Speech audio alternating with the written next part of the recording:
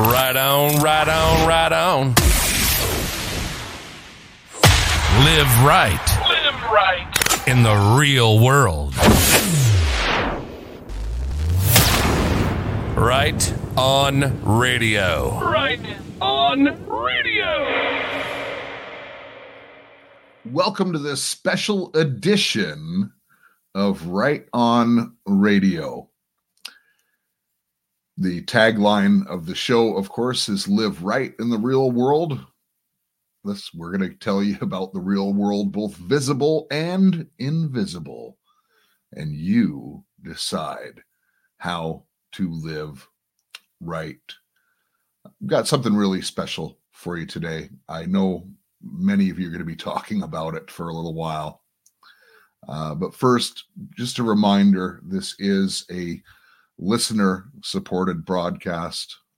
I work really hard to bring you consistent, interesting, thought-provoking, and always pointing back towards the Bible content. I encourage you to get into the Bible, to read it for yourself, not to trust man. And, I trust God for my substance, but it is listener-supported. And God works through his people. So if you've ever benefited from these programs, if you like the content, perhaps just pray about supporting this show. It's not just me, it's the show. And links are in the description box of every episode that I put out. And another way you can support is just to stop supporting the cabal. Instead of giving them your money, why not spend it with patriots and with people who love God, which is your fellow Right on Radio listeners who are working on this with me. Go to mylibertystand.com. The information is free. You get to spend 15 minutes with myself or someone else. And usually if it is with someone else, I even jump on the call. And it's been really, really good. If you've been hesitating, now is the time to go to mylibertystand.com. All right, so I very seldom will repurpose other people's content. And I was hesitant to do it with this content. And not because the content is bad. In fact, I'm going to suggest to you it is really good and done with excellence. I didn't want to take away from their view count. But I did post these links, or these links were posted on our social media channels and Telegram. And it caught very few people's attention. Probably because it's 2 hours long. And I'm telling you now, it's 2 hours. It's worth the investment of your time. So I found myself in a conundrum of I want to get this information out to the community. And I feel that they're going to get more views of the content. Maybe not more views on their channel, but they're going to get more views of their content. And I believe that would really be their intention with that. I believe it in my heart. Now, I'm going to leave in the parts where they say go to their website and all that. And I do suggest you do go visit them and support them because this work was done with excellence. Now, the premise of this video is that the Lord will return in 2030. And they make biblical, using scripture, arguments to support that, and their case says it's all the way through the Bible. Now, I personally don't have comfort with some of the theoretical things that they use to come to this conclusion. I'm not saying they're wrong. I'm not saying they're right. And they acknowledge right at the very beginning, in writing on the screen, for those of you who are listening on Podbean, that there are other ways to look at this. That is certainly true. They're not saying they know everything. They're doing it with a humble spirit.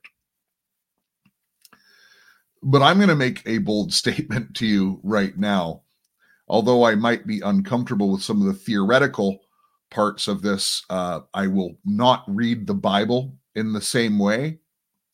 This really was impactful on me. And there's a couple parts in it that once you see it, you cannot unsee it. And there's certainly some stuff in here that is truly relevant to understanding the Bible. The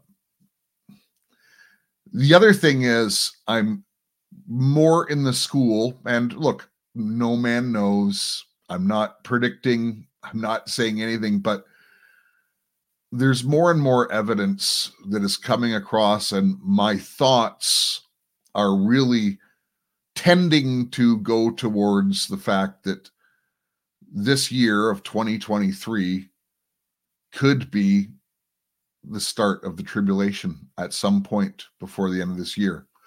Am I right? Am I wrong? Who knows? Is it possible? Yes. I'm going to do a whole show on this to support, but I'm just going to tell you a couple other things. And I was talking with someone last night, and, you know, Agenda 2030 has been out there in the public for a long time. That's not when they want to start their plan. That's when they want their plan finished. Why did they pick that date? Let me see.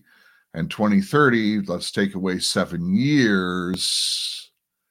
Oh, so they want to have their plan finished by a certain date. It's 2023 plus 7 years. If you believe that Charles is the AC, looks like we're going to a cashless society. There's some things pointing towards this.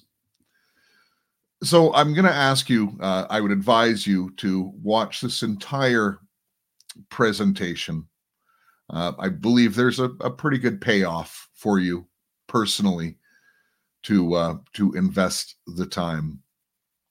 And with further ado, I'm going to present to you Messiah 2030 through prophetic messianic timeline. Let me just share my screen here.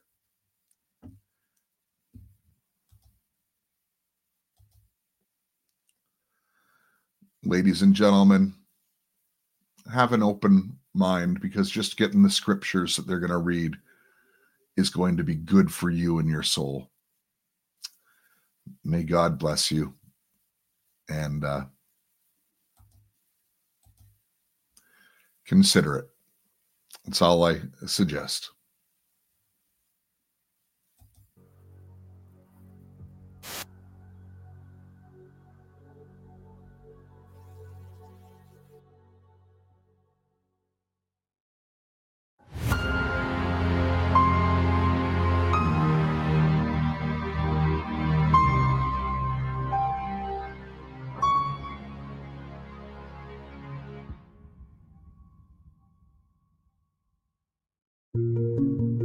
This video offers calendrical interpretations of biblical messianic prophecy and patterns. Despite the implied confidence in the following presentation, these interpretations are in no way definitive and could be subject to alternative explanations. This presentation will reveal over 24 biblical prophecies and patterns that point to the precise biblical year of the Messiah's first and second comings. We will systematically review each prophecy and pattern and watch it build and reinforce a 7,000-year messianic timeline that reveals a first coming in 30 CE and a second coming in 2030 CE.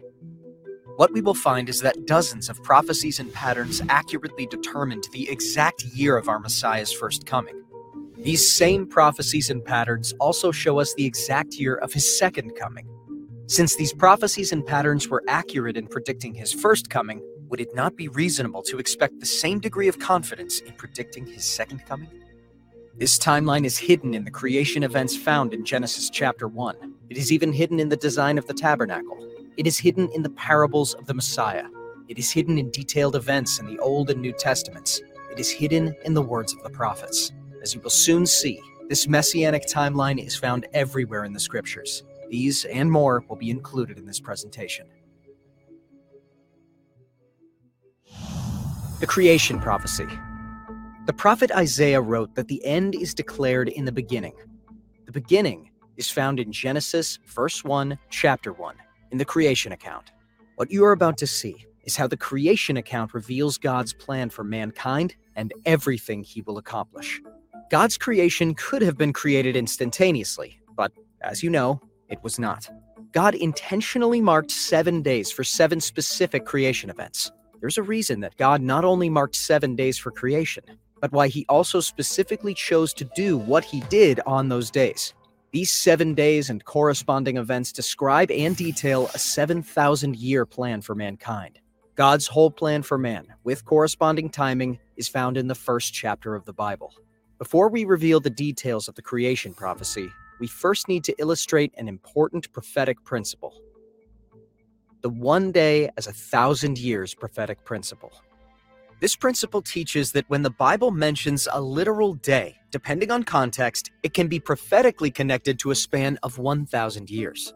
This is not a new concept. Some early Christian writings describe the 1 day as 1,000 years principle in biblical prophecy. Epistle of Barnabas, chapter 15, verses 3 through 5, 100 CE.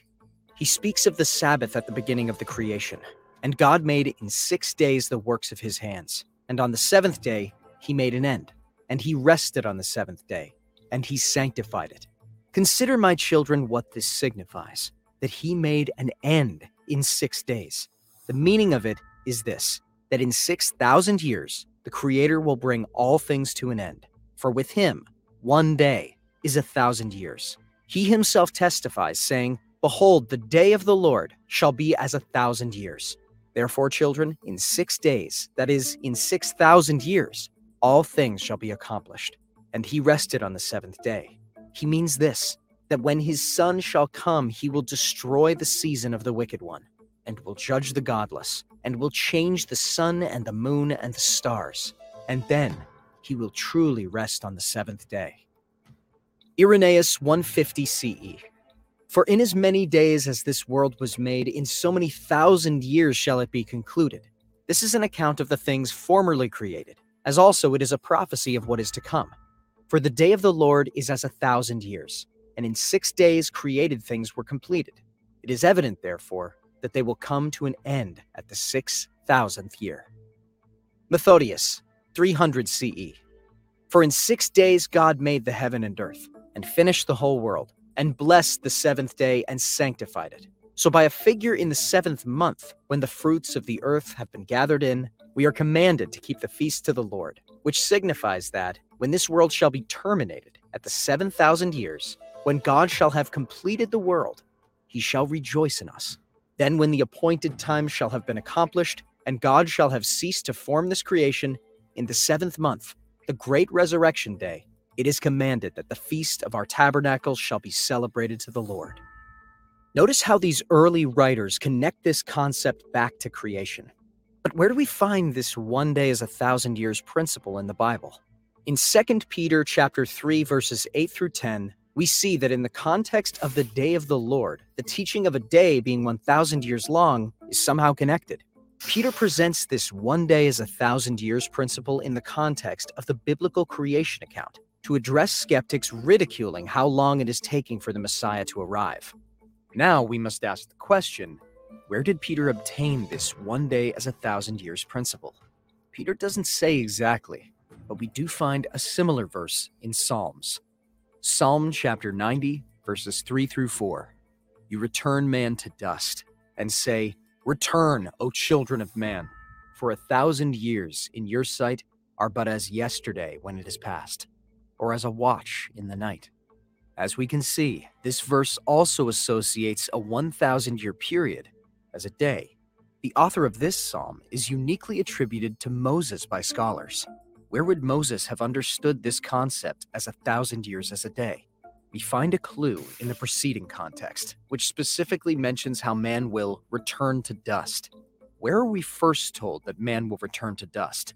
We're told this in Genesis 3. And perhaps, unsurprisingly, Moses would have been quite familiar with the book of Genesis, since he was the author of it. Genesis chapter 3, verse 19. By the sweat of your face you shall eat bread, till you return to the ground, for out of it you were taken. For you are dust, and to dust you shall return. Why was Adam told he would return to dust? Because Adam was told that he would die the same day that he ate from the tree of knowledge of good and evil. Genesis chapter 2, verses 16 through 17. And the Lord God commanded the man, saying, You may surely eat of every tree of the garden, but of the tree of the knowledge of good and evil you shall not eat. For in the day that you eat of it, you shall surely die. This verse has confused many. Adam did not literally die the same day that he ate of the fruit of the tree of the knowledge of good and evil. It appears to be a contradiction. This has led some to suggest, well, Adam spiritually died that day and literally died later. This may make sense in some minds, but God literally defined death as a consequence of this specific sin as returning to dust, and that same death was declared to supposedly occur on that same day. So the explanation of a spiritual death makes sense until one thinks about it for about 15 more seconds. Adam returned to dust much later. We need a better explanation. Since the death related to Adam's sin is clearly defined for us as a returning to dust, and that happened to Adam much later, not the same literal day, then it must be the word day that we're not understanding correctly. The only reasonable conclusion is that God must have not meant a literal 24-hour period in his usage of the word day. It's this quest for a better understanding of the word day in the context of what was said directly to Adam that leads us down a rather fascinating path. We find that Adam lived to be 930 years old until the day he died. Genesis chapter 5, verse 5. Thus all the days that Adam lived were 930 years, and he died. Adam lived 70 years shy of exactly 1,000 years. Thus, if God was using 1,000 years as a day when declaring to Adam that he would surely die the same day, then that would make much more sense. In that sense, Adam did actually die the same day he ate of the tree of knowledge of good and evil, if a day is intended to be understood as 1,000 years. And now we understand where Moses and Peter generated the understanding that, in some way, 1,000 years equals one day to God.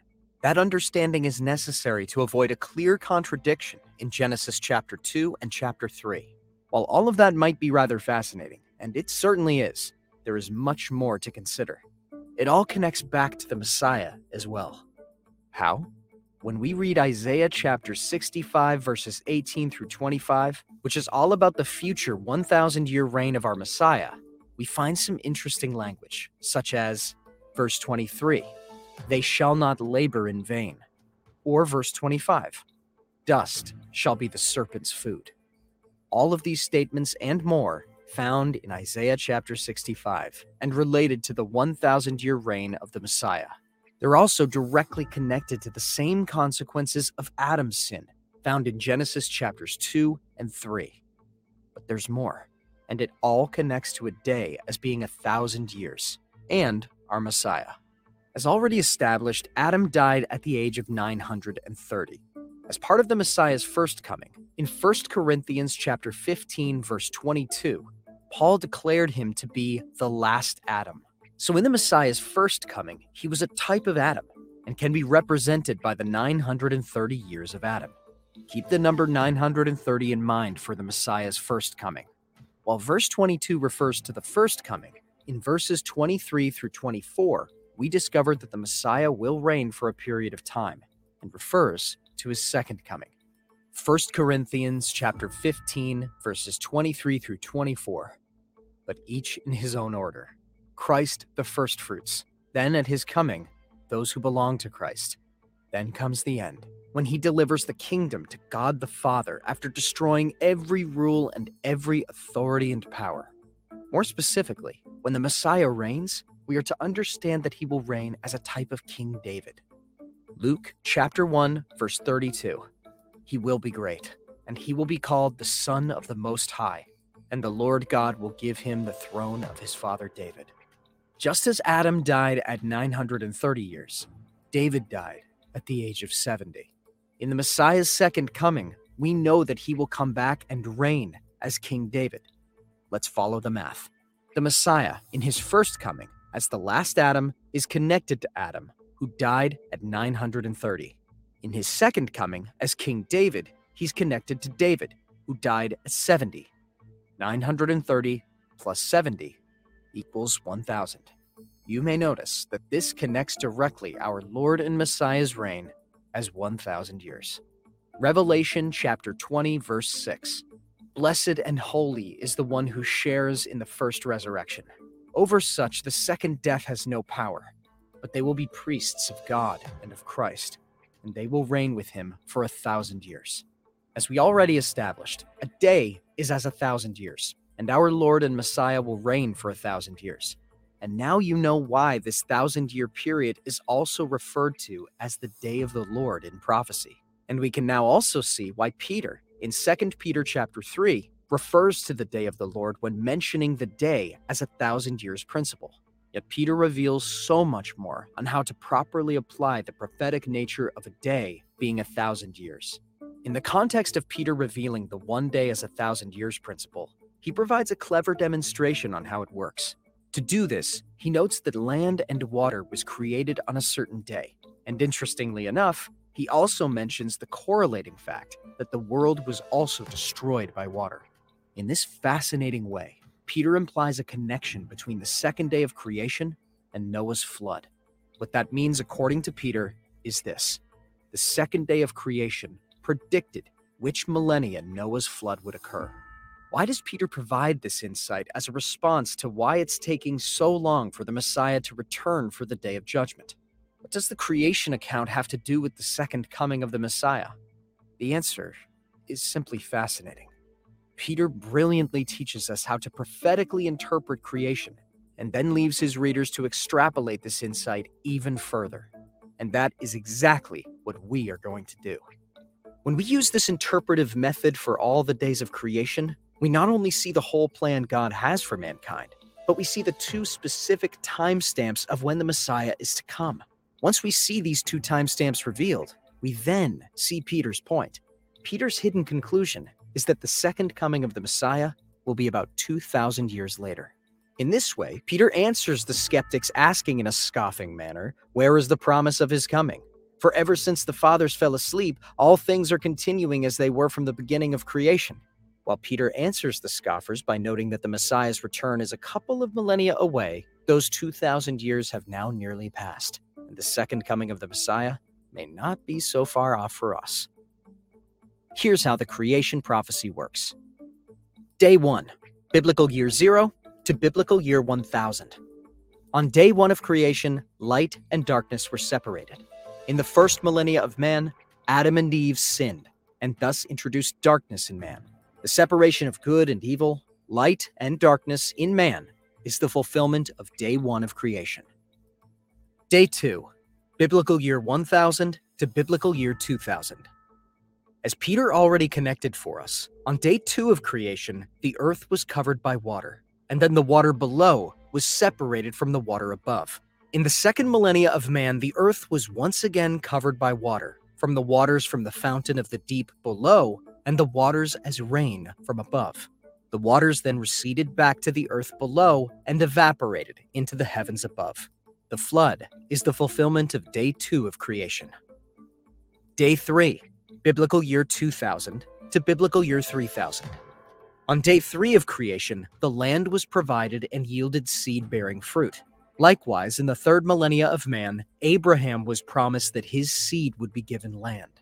Also in the third millennia of man, Israel was given the written Torah, and the word of God is referred to as the seed. Israel was then planted in the promised land. The promise of Abraham's seed, the giving of the Torah, and the promised land is the fulfillment of day 3 of creation. Day 4, biblical year 3000 to biblical year 4000. On day 4 of creation, the sun, as the greater light, was created. At the very end of the fourth millennia of man, our Messiah came into the world as light and fulfilled Malachi chapter 4 verse 2 as the sun, S-U-N, of righteousness that shall rise with healing in its wings. The first coming of the Messiah was the fulfillment of day 4 of creation, and he came right on time. and he will come again, right on time. There will be substantially more on that later. Day 5, biblical year 4000 to biblical year 5000. On day 5 of creation, fish and birds are created and instructed to multiply on the whole earth. At the very beginning of the 5th millennia of man, the Messiah's disciples became fishers of men, and the Spirit, represented as a dove, filled the disciples. The Messiah commanded us to multiply disciples on the whole earth, thus metaphorically multiplying birds and fish. The exponential multiplication of messianic disciples is the fulfillment of day 5 of creation. Day 6, biblical year 5000 to biblical year 6000. On day 6 of creation, man was created with the instruction to multiply and fill the earth, and to exercise dominion over creation. At the very end of the 6th millennia of man, we see that the population of man has exponentially filled the earth and achieved an unprecedented mastery over creation. Man filling and exercising dominion over the earth is the fulfillment of day 6 of creation. Day 7, biblical year 6000 to biblical year 7000. The Sabbath prophecy. We are now left with the last day of the prophetic creation account. On day 7 of creation, God did not create, but instead he rested. The 7th day of the week is the Sabbath day, or Shabbat in Hebrew. According to Hebrews chapter 4, we are still waiting for this prophetic fulfillment. Hebrews chapter 4 verse 8. For if Joshua had given them rest, God would not have spoken of another day later on. So then, there remains a Sabbath rest for the people of God. The author of Hebrews also had the Sabbath prophecy in mind when he taught that the 7th day of the week pictures the millennial rule of our Messiah. This day, as 1,000 years, will occur after Christ's intervention and will, not surprisingly, last 1,000 years, just as each prophetic day should, according to Genesis chapter 1, Psalm chapter 90 verse 4, and 2 Peter chapter 3 verses 8 through 10. This 1,000-year period is also referred to as the Day of the Lord in biblical prophecy, and if you recall, was also the context of 2 Peter chapter 3, when Peter uses the 1 day as 1,000 years principle. This day is also 1,000 years in length. This is precisely why the prophets declare so many messianic prophetic events to occur on the Day of the Lord. It is not because it's a literal 24-hour period, but a period of 1,000 years in which begins and ends with judgment and resurrections. The beginning of the 7,000th year is when our Messiah comes to gather us and take us to the promised land. We will reign and rest with him for 1,000 years as the prophetic fulfillment of the 7th-day Sabbath. Because of this, the Messiah referred to himself as Lord over the Sabbath. The 1,000-year reign of our Messiah is the future fulfillment of the 7th day of creation, our Sabbath rest. The creation prophecy details the 7,000-year complete plan of God for man, revealing the end from the beginning and all that will be accomplished. Our Messiah arrived at the very end of the 4th day. His death, burial, and resurrection was during the first Passover and first fruits of the 5th day. The timeline we established using the creation prophecy will be further solidified by additional prophecy and patterns that will be presented shortly. For example, note how there is exactly 2,000 years or 2 days between the death, burial, and resurrection of the Messiah and the second coming on the 3rd day. This 2 days will be more important later. The first 7 days of the existence of this world also prophetically reveals the first 7,000 years, the whole plan of God for mankind, and the first and second coming of the Messiah. But we're just getting started.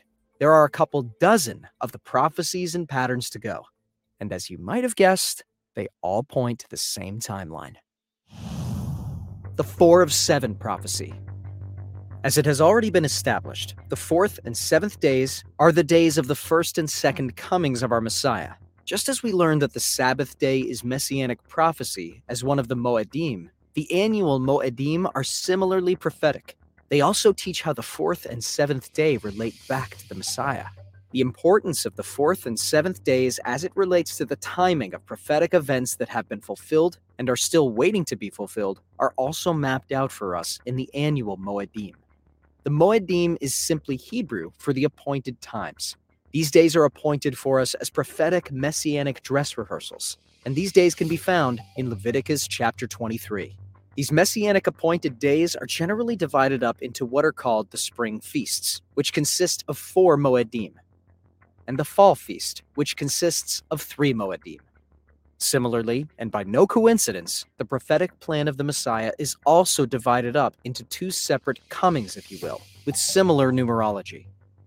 The first 4 Moedim are Passover, unleavened bread, first fruits, and Pentecost. The last 3 Moedim are the Day of Trumpets, Day of Atonement, and Tabernacles. The first 4 Moedim represent what our Messiah accomplished in his first coming. He died on Passover, was in the tomb during the Feast of Unleavened Bread, and was resurrected on first fruits. As documented in Acts chapter 2, 50 days later, the Holy Spirit came down on Pentecost.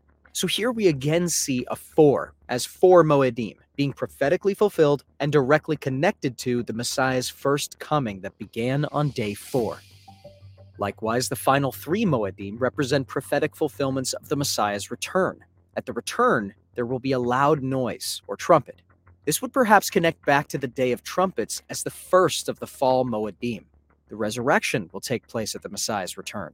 There is also judgment of the nations and the metaphorical wedding supper of the Lamb, which are also connected to the Day of Atonement and Tabernacles. The first 4 Moedim as the first coming connect to the final 3 Moedim as the second coming. These messianic Moedim total 7 in number and represent and connect back to the return of the Messiah on the 7th day. So here we again see a 7 as the completed prophetic 7 Moedim being directly connected with the Messiah's second coming, just as we've already seen the connection of the 7th day as part of Creation Week. Thus, as the 4 of 7 prophecy reveals, the Messiah's first coming is and was on day 4, and the Messiah's second coming is on day 7. The 4 of 7 pattern is not just found in the Moedim of Leviticus chapter 23. The seals found in Revelation contain the 4 horsemen as the first 4 of 7 seals. Likewise, the first 4 of the 7 trumpets are distinguished from the 3 woes of the final 3 trumpets. This messianic 4 and 7 pattern is overemphasized in the scriptures. The 4th commandment prophecy. The pattern of the 4th and 7th day as the days of messianic fulfillment are a repeating pattern in the scriptures. Just as we saw in the Moedim prophecy and the seals and trumpets of Revelation, we even see the same pattern in the 10 commandments. The 4th commandment is the commandment to observe the Sabbath. The 7th-day Sabbath is a messianic prophecy detailing the rest we are to enter on the 7th millennium. Thus, the pattern of the 4th and 7th days are even present in the 10 commandments. The Hosea prophecy. Hosea tells us without any lack of clarity when we can expect our resurrection. We can expect to be resurrected after 2 days. The 1 day is 1,000 years principle was a concept familiar to Hosea. Hosea's prophecy is incomprehensible without it. Hosea chapter 6, verse 2. After 2 days, he will revive us. On the 3rd day, he will raise us up, that we may live before him. After 2 days, or 2,000 years, we have a resurrection to look forward to. The Jubilee principle. At this time, it is necessary to reveal the Jubilee principle. Just like the day is 1,000 years principle revealed a prophetic unit count, so does the biblical Jubilee as a unit of 50. The prophetic Jubilee as units of 50 are hidden numerous times in the scriptures. As an example, John chapter 2, verse 20. The Jews then said, "It has taken 46 years to build this temple, and will you raise it up in 3 days?" 46 years? It doesn't sound important on the surface, but that detail was provided for an important reason. It properly illustrates the Jubilee as an interpretive prophetic timing unit. When we multiply 46 years times a Jubilee unit of 50, we arrive to 2,300. 2,300 is an important number in the book of Daniel, specific to the matters of the future temple restoration. Daniel chapter 8, verse 14. And he said to me, "For 2,300 evenings and mornings, then the sanctuary shall be restored to its rightful state." Well, it's not direct fulfillment. The connection of 2,300 is not an accident. The restoration of the temple context is similar. This demonstrated the utility of the Jubilee principle. It unlocks prophetic timing. A lot of prophetic timing. The Genesis 6 prophecy. Genesis chapter 6, verse 3. Then the Lord said, My spirit shall not abide in, contend with, man forever, for he is flesh. His days shall be 120 years. While the ESV states abide in, many lexicons provide contend with as an alternate, if not a more likely translation. God states that he will not contend with man forever, but only 120 years. Contend means to struggle in opposition. God has certainly been contending with man for more than 120 years. The scriptures are filled with man contending with or opposing God repeatedly and cyclically. Man is still contending with God. God did not stop contending with man at the flood, but we do see that God put an expiration on contending with man. The days of our flesh are said to be just 120 years, but we are flesh and blood until the resurrection. And the resurrection was not just 120 years after Genesis chapter 6. However, if we look at 120 years through the prophetic lens as Jubilee units, using the Jubilee principle, we arrive to 6,000 years. There are 6,000 years in which God will contend with the flesh of man for his people. But at the end of the 6,000 years, that ends. At the end of the 6,000 years, we shed this flesh via the resurrection at the return of the Messiah. There will be 6,000 years, or 6 days, in which we struggle with sin and the flesh. However, on the 7th, we are delivered or saved, and evil will touch us no longer. Job chapter 5, verse 19. He will deliver you from 6 troubles. In 7, no evil shall touch you. There are 6 days of man, and on the 7th day, the Messiah will reign as king on earth for the last day, 1,000 years. The death of Moses prophecy. Moses was 120 years of age when he died. Using the prophetic Jubilee principle, we find that the death of Moses represents the end of 6,000 years, 120 times 50. How does that connect to the timing of the second coming of the Messiah? What happened just after Moses died? Joshua led God's people into the Promised Land. What is the Messiah supposed to do when he returns?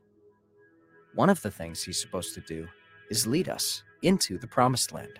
Interestingly enough, Joshua and our Messiah also share the exact same names in Hebrew. The death of Moses at 120 years represents the conclusion of the 6,000-year period of man. Just as Joshua brought God's people into the land by crossing the Jordan, the Messiah will likewise do the same in biblical year 6,000. The Jubilee prophecy. The biblical Jubilee does not just grant us the ability to discern prophetic timing. The Jubilee, as messianic prophecy, also tells us what the Messiah will accomplish in 2 separate comings. There are 2 messianic prophetic elements to the Jubilee that are fulfilled in 2 separate messianic comings. 1, liberty is declared. 2, land is returned to God's people. The first prophetic element of the Jubilee is that we are declared to be free. The Messiah granted us freedom in the 1st century. More on that in a moment. For now, it's important to establish that the year of the Messiah's death and resurrection was most certainly a Jubilee year. Luke chapter 4, verses 16 through 19. And he came to Nazareth, where he had been brought up. And as was his custom, he went to the synagogue on the Sabbath day, and he stood up to read. And the scroll of the prophet Isaiah was given to him.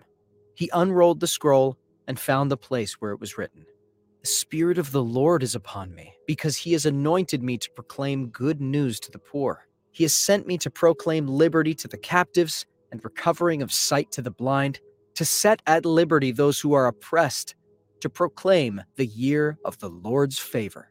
It's understood here that the Messiah is proclaiming the first fulfillment of the year of Jubilee. The author of Hebrews states the same, speaking of the Messiah's sacrifice. Hebrews chapter 9, verse 22. Indeed, under the law, almost everything is purified with blood, and without the shedding of blood, there is no forgiveness of sins.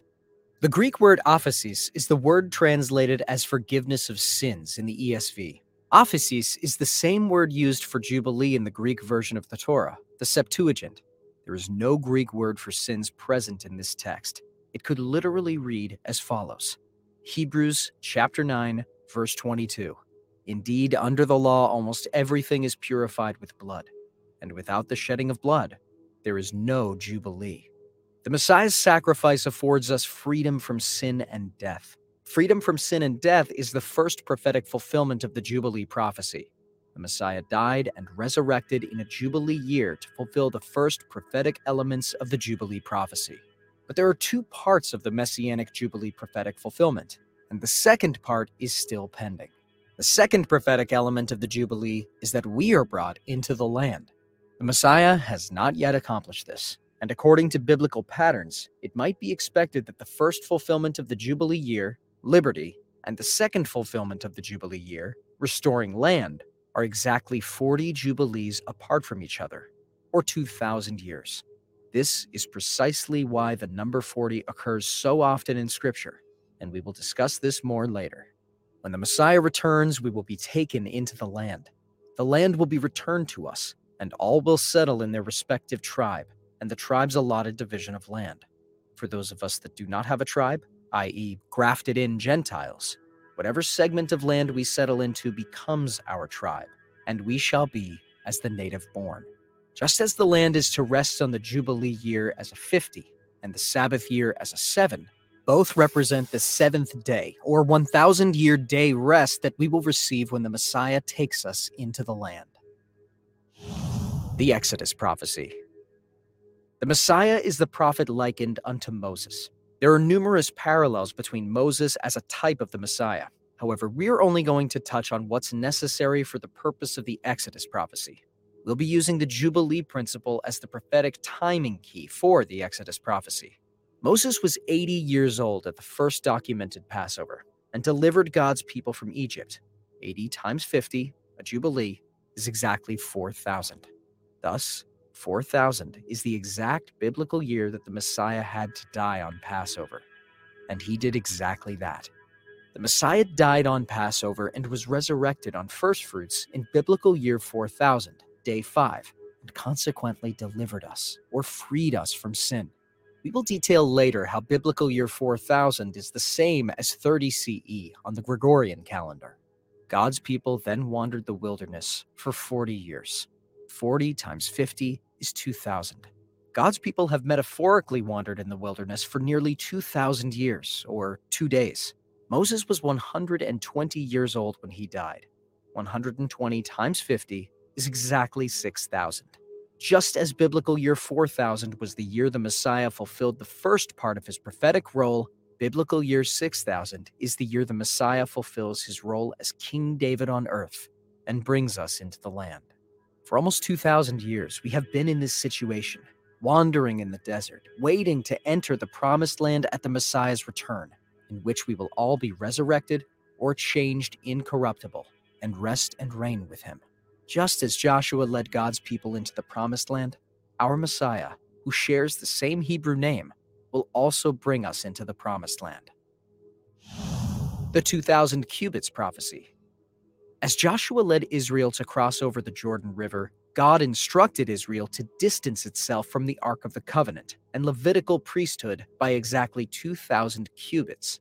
Joshua chapter 3, verses 3 through 4. As soon as you see the Ark of the Covenant of the Lord your God being carried by the Levitical priests, then you shall set out from your place and follow it. Yet there shall be a distance between you and it, about 2,000 cubits in length. Do not come near it, in order that you may know the way you shall go, for you have not passed this way before. Assuming the mention of exactly 2,000 cubits at the crossing of the Jordan River is not likely a coincidence, this may be a clear prophetic picture of the distance of 2,000 years that will preface our being gathered and taken into the land by the Messiah at his return. The metaphorical picture presented to us here is that there is a literal 2,000 years between God's people and being before the throne of God. The Lazarus prophecy. The Lazarus prophecy is undeniably similar to the 2,000 cubits prophecy and helps validate these patterns as interpretive witnesses. The Messiah was told that Lazarus was ill. When he heard this, he intentionally stayed on the other side of the Jordan River for 2 days. Following the 2 days, the Messiah stated that it is now time to return to Judea again. Note the mention of the 2-day delay and after the delay, the Messiah returns again. John chapter 11, verses 5 through 7. Now Jesus loved Martha and her sister and Lazarus. So when he heard that Lazarus was ill, he stayed 2 days longer in the place where he was. Then after this, he said to the disciples, "Let us go to Judea again." The Messiah's staying on the other side of the Jordan is just like the 40 years in the wilderness before Joshua took Israel over the Jordan into the Promised Land. Again, using the Jubilee principle, the 40 years would represent 2,000 prophetic years, or exactly 2 days using the day as 1,000 years principle. This would also then connect back to the distance of 2,000 cubits mentioned prior to Israel crossing the Jordan River and entering the Promised Land. But there's more. The resurrection is typified here as well. In John chapter 11, we see the Messiah delay his return to Judea by 2 days before resurrecting Lazarus. Using the day as 1,000 years principle, that would be suggesting a delay of 2,000 years before his return. But it doesn't stop there. When the Messiah returns, there is to be a resurrection at the moment of us being gathered and taken to the land. The prophetic pattern revealed in the Lazarus prophecy is a mirror of the resurrection that takes place after the Messiah's delay of 2 days and then comes again. John chapter 11, verses 10 through 13. But if anyone walks in the night, he stumbles, because the light is not in him. After saying these things, he said to them, "Our friend Lazarus has fallen asleep, but I go to awaken him." The disciples said to him, "Lord, if he has fallen asleep, he will recover." Now Jesus had spoken of his death, but they thought that he meant taking rest in sleep. Martha even mentions the future resurrection on the last day in context of Lazarus being brought back to life. Our Messiah likewise mentions that he is the resurrection and the life. John chapter 11, verses 23 through 25. Jesus said to her, "Your brother will rise again." Martha said to him, "I know that he will rise again in the resurrection on the last day." Jesus said to her, "I am the resurrection and the life." In the following set of verses, note how the Messiah calls for Mary, and Mary rose quickly. Mary appears to be a picture of us as the metaphorical bride. When our bridegroom returns and calls for us, we then rise quickly. John chapter 11, verses 28 through 29. When she had said this, she went and called her sister Mary, saying in private, "The teacher is here and is calling for you." And when she heard it, she rose quickly and went to him. Consider comparing what is metaphorically occurring here to 1 Thessalonians chapter 4, verses 16 through 18. John chapter 11, verses 40 through 41. Jesus said to her, "Did I not tell you that if you believed you would see the glory of God?" So they took away the stone. And Jesus lifted up his eyes and said, "Father, I thank you that you have heard me. I knew that you always hear me, but I said this on account of the people standing around, that they may believe that you sent me." When he had said these things, he cried out with a loud voice, "Lazarus, come out!" The man who had died came out, his hands and feet bound with linen strips, and his face wrapped with a cloth. Jesus said to them, "Unbind him and let him go." Lazarus not only represents the resurrection after the Messiah's 2-day delay in return, but Lazarus also represents the day in which we are unbound to the law of sin and death. The mention of "unbind him and let him go" is the key connective phrase here. While we are relieved of the law of sin and death in promise, it is at our resurrection that we are forever free from sin and death. The woman at the well prophecy. The Messiah meeting the woman at the well also contains a mention of 2 days. John chapter 4, verses 16 through 26. Jesus said to her, "Go, call your husband and come here." The woman answered him, "I have no husband." Jesus said to her, "You're right in saying I have no husband, for you have had 5 husbands, and the one you now have is not your husband. What you have said is true." The woman said to him, "Sir, I perceive that you are a prophet. Our fathers worshipped on this mountain, but you say that in Jerusalem is the place where we ought to worship." Jesus said to her, "Woman, believe me, the hour is coming when neither on this mountain nor in Jerusalem will you worship the Father. You worship what you do not know. We worship what we know, for salvation is from the Jews. But the hour is coming, and is now here, when the true worshipers will worship the Father in spirit and truth, for the Father is seeking such people to worship him. God is spirit, and those who worship him must worship in spirit and truth. The woman said to him, I know that Messiah is coming, he who is called Christ. When he comes, he will tell us all things. Jesus said to her, I who speak to you am he. John chapter 4, verses 39 through 42. Many Samaritans from that town believed in him because of the woman's testimony. He told me all that I ever did. So when the Samaritans came to him, they asked him to stay with them. And he stayed there 2 days, and many more believed because of his word. They said to the woman, It is no longer because of what you said that we believe, for we have heard for ourselves, and we know that he is indeed the Savior of the world. Before the Messiah ascended, he mentioned that he is with us always, till the end of the age. Matthew chapter 28, verses 19 through 20. Go therefore and make disciples of all nations, baptizing them in the name of the Father and of the Son and of the Holy Spirit, teaching them to observe all that I have commanded you. And behold, I am with you always, to the end of the age. While the Messiah is not physically with us, as mentioned in verses 19 through 20, we still have the commandments of the Messiah enabling us to become disciples of him. The Messiah stayed with the Samaritans for 2 days, and many more believed his word. In the last 2,000 years, many have come to believe the words of the Messiah as our Messiah, and that he is the Savior of the world, primarily reaching Gentiles. Likewise, the Samaritans, like the Gentiles, were considered outsiders in the first century. The mention of the 6 men in the woman's life may refer to the 6 days or 6,000 years of man. The mention of the 2 days represents the 2 days or 2,000 years in which the gospel is to be delivered to the outsiders or Gentiles, so many will come into the faith. But it doesn't stop there. Remember, at the end of the 6 days or 6,000 years, and the end of the 2 days or 2,000 years, there is to be a resurrection. Where do we find that pattern in the event of the woman at the well? We should expect to find the resurrection, correct?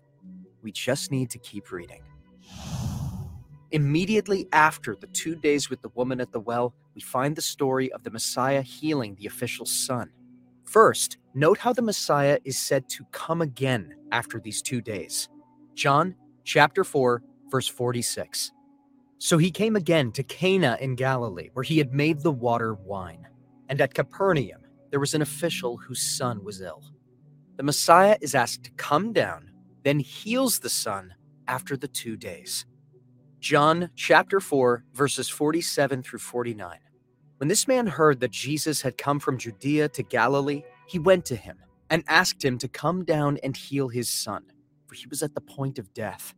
So Jesus said to him, Unless you see signs and wonders, you will not believe.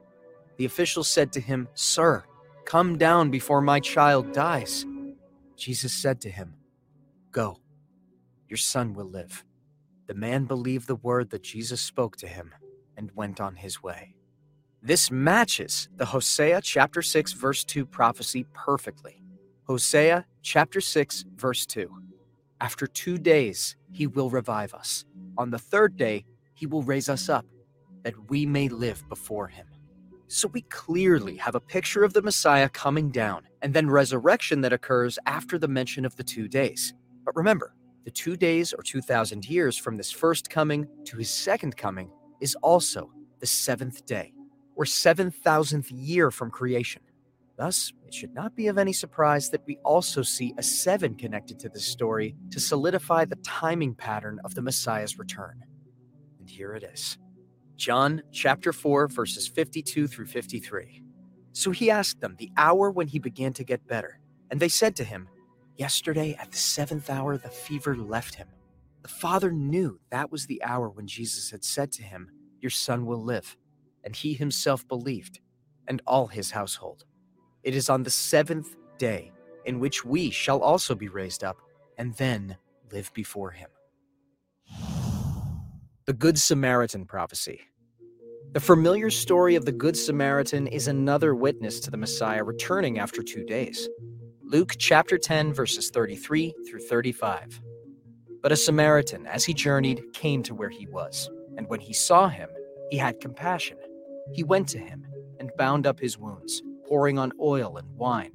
Then he set him on his own animal and brought him to an inn and took care of him. And the next day he took out 2 denarii and gave them to the innkeeper, saying, "Take care of him, and whatever more you spend, I will repay you when I come back." In the first century, 2 denarii are about 2 days of wages. A 2-day stay at the inn was also about 2 days of wages. In knowing that, the math becomes simple. The Good Samaritan offered compassion and then left, intending to return after 2 days. Again, using the 1 day as 1,000 years principle, this 2 days equates to 2,000 years. Likewise, the Messiah offered his continuous compassion and healing to us nearly 2,000 years ago. He then left, but promised to come back. The fasting prophecy. Matthew chapter 9, verses 13 through 15. Then the disciples of John came to him, saying, "Why do we and the Pharisees fast, but your disciples do not fast?" And Jesus said to them, "Can the wedding guests mourn as long as the bridegroom is with them? The days will come when the bridegroom is taken away from them, and then they will fast." This is an interesting statement by our Messiah. He clearly states that he will be leaving for a time and connects that with us fasting. The Messiah's example of a fast, ironically enough, was exactly 40 days in the wilderness, and not likely a coincidence. Matthew chapter 4, verses 1 through 2.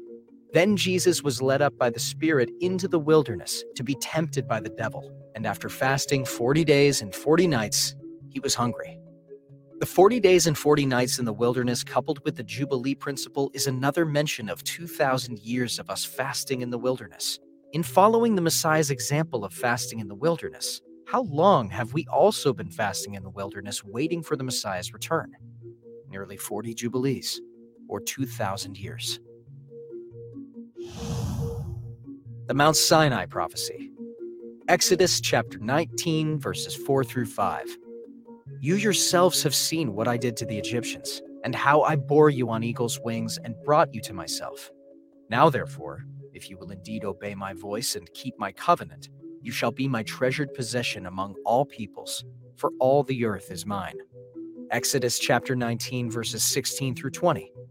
On the morning of the 3rd day there were thunders and lightnings and a thick cloud on the mountain and a very loud trumpet blast, so that all the people in the camp trembled. Then Moses brought the people out of the camp to meet God, and they took their stand at the foot of the mountain. Now Mount Sinai was wrapped in smoke, because the Lord had descended on it in fire. The smoke of it went up like the smoke of a kiln, and the whole mountain trembled greatly. And as the sound of the trumpet grew louder and louder, Moses spoke, and God answered him in thunder. The Lord came down on Mount Sinai to the top of the mountain, and the Lord called Moses to the top of the mountain, and Moses went up.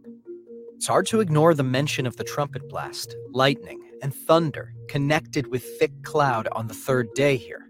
It should also call to mind the Hosea prophecy. Hosea, chapter 5, verse 15 through chapter 6, verse 2. I will return again to my place until they acknowledge their guilt and seek my face, and in their distress earnestly seek me. Israel and Judah are unrepentant. Come, let us return to the Lord, for he has torn us, that he may heal us. He has struck us down, and he will bind us up. After 2 days he will revive us. On the 3rd day he will raise us up, that we may live before him. The healing on Sabbath prophecy. We just read in Hosea how we will be healed and resurrected on the 3rd day. We also now know that the 3rd day and the 7th day are the same day on the Messianic timeline, the 3rd day being the 3rd day from the Messiah's first coming, and the 7th day being the 7th day from creation. Many are familiar with the Messiah performing miracles on the Sabbath day at his first coming, but how many realize that these miracles were declaring what the Messiah would do to us on the 7th day? The miracles that the Messiah performed on the 7th day were all about healing. On the 7th day, the Messiah, 1. Healed Simon Peter's mother-in-law. 2. Healed a man with a withered hand. 3. Healed a man born blind. 4. Healed a crippled woman. 5. healed a man with dropsy. 6. Healed a man with an evil spirit. 7. Healed a lame man by the pool of Bethesda. The Messiah healed 7 people on the 7th day. Likewise, at the resurrection on the 7th day, we will also be healed. Ascending the mountain prophecy. Recall the first instance in which Moses, as a type of the Messiah, ascended the mountain. Exodus chapter 24, verse 18. Moses entered the cloud and went up on the mountain, and Moses was on the mountain 40 days and 40 nights. Just as Moses ascended and entered the cloud, so did the Messiah ascend and enter the cloud. Acts chapter 1, verse 9. And when he had said these things, as they were looking on, he was lifted up, and a cloud took him out of their sight. How long was Moses gone? Answer: 40 days and 40 nights. Once again, using the Jubilee principle in the 40 equates to 2,000. The prophetic relationship to the Messiah would be 2,000 years until the Messiah comes back down after he went up, just like Moses. Interestingly enough, this occurred twice, perhaps for emphasis. Just like the fasting prophecy, note the mention of no food or water for 40 days, affording us another connection. Exodus chapter 34, verse 28. So he was there with the Lord 40 days and 40 nights. He neither ate bread nor drank water. And he wrote on the tablets the words of the covenant, the 10 Commandments. Acts chapter 1, verses 9 through 11. And when he had said these things, as they were looking on, he was lifted up, and a cloud took him out of their sight. And while they were gazing into heaven as he went, behold, 2 men stood by them in white robes and said, Men of Galilee, why do you stand looking into heaven? This Jesus, who was taken up from you into heaven, will come in the same way as you saw him go into heaven. The Ascension Prophecy. We are told that the Messiah will return in the same way that he ascended. Thus, his ascension is connected to his return. How long was it from the Messiah's death and resurrection until his ascension? Acts chapter 1, verse 3. He presented himself alive to them after his suffering by many proofs, appearing to them during 40 days, and speaking about the kingdom of God. We find that it was 40 days from the time of our Messiah's death and resurrection till the time he ascended. Again, using the Jubilee principle of 40 times 50, we find another prophetic unit of 2,000 years between the Messiah's death and resurrection and his return as represented by his ascension. His ascension, of course, is declared to be representation of his return according to the men in the white robes. The Messiah's death and resurrection was nearly 2,000 years ago. The Transfiguration Prophecy. Matthew chapter 17, verses 1 through 8. And after 6 days, Jesus took with him Peter and James, and John his brother, and led them up a high mountain by themselves. And he was transfigured before them, and his face shone like the sun, and his clothes became white as light. And behold, there appeared to them Moses and Elijah, talking with him. And Peter said to Jesus, Lord, it is good that we are here. If you wish, I will make 3 tents here, one for you, and one for Moses, and one for Elijah. He was still speaking when, behold, a bright cloud overshadowed them, and a voice from the cloud said, This is my beloved Son, with whom I am well pleased. Listen to him. When the disciples heard this, they fell on their faces and were terrified. But Jesus came and touched them, saying, Rise, and have no fear. And when they lifted up their eyes, they saw no one but Jesus only. The Transfiguration is illustrative of the Messiah coming into the kingdom as revealed by the law and prophets, metaphorically represented here by Moses and Elijah. We know this not only because of the symbology evidenced during this vision, but just prior to this event, the Messiah said to his disciples that some standing here will not see death till the Messiah comes into the kingdom. We see a specific mention of 6 days passing before the Transfiguration vision occurs. Thus, there will be 6 days till the Messiah comes into the kingdom. Using the day as 1,000 years principle, we find that it will be 6,000 years until the Messiah comes into the kingdom. There is also the mention of a 3, which connects this again to the 3rd day, mentioned in Hosea chapter 6, verse 2. The disciples are told to rise, which is symbolic of the resurrection that is to occur on the 3rd day. Hosea chapter 6, verse 2. On the third day he will raise us up, that we may live before him. The timing has been there all along. The Job prophecy. Job chapter 5, verse 19. He will deliver you from 6 troubles.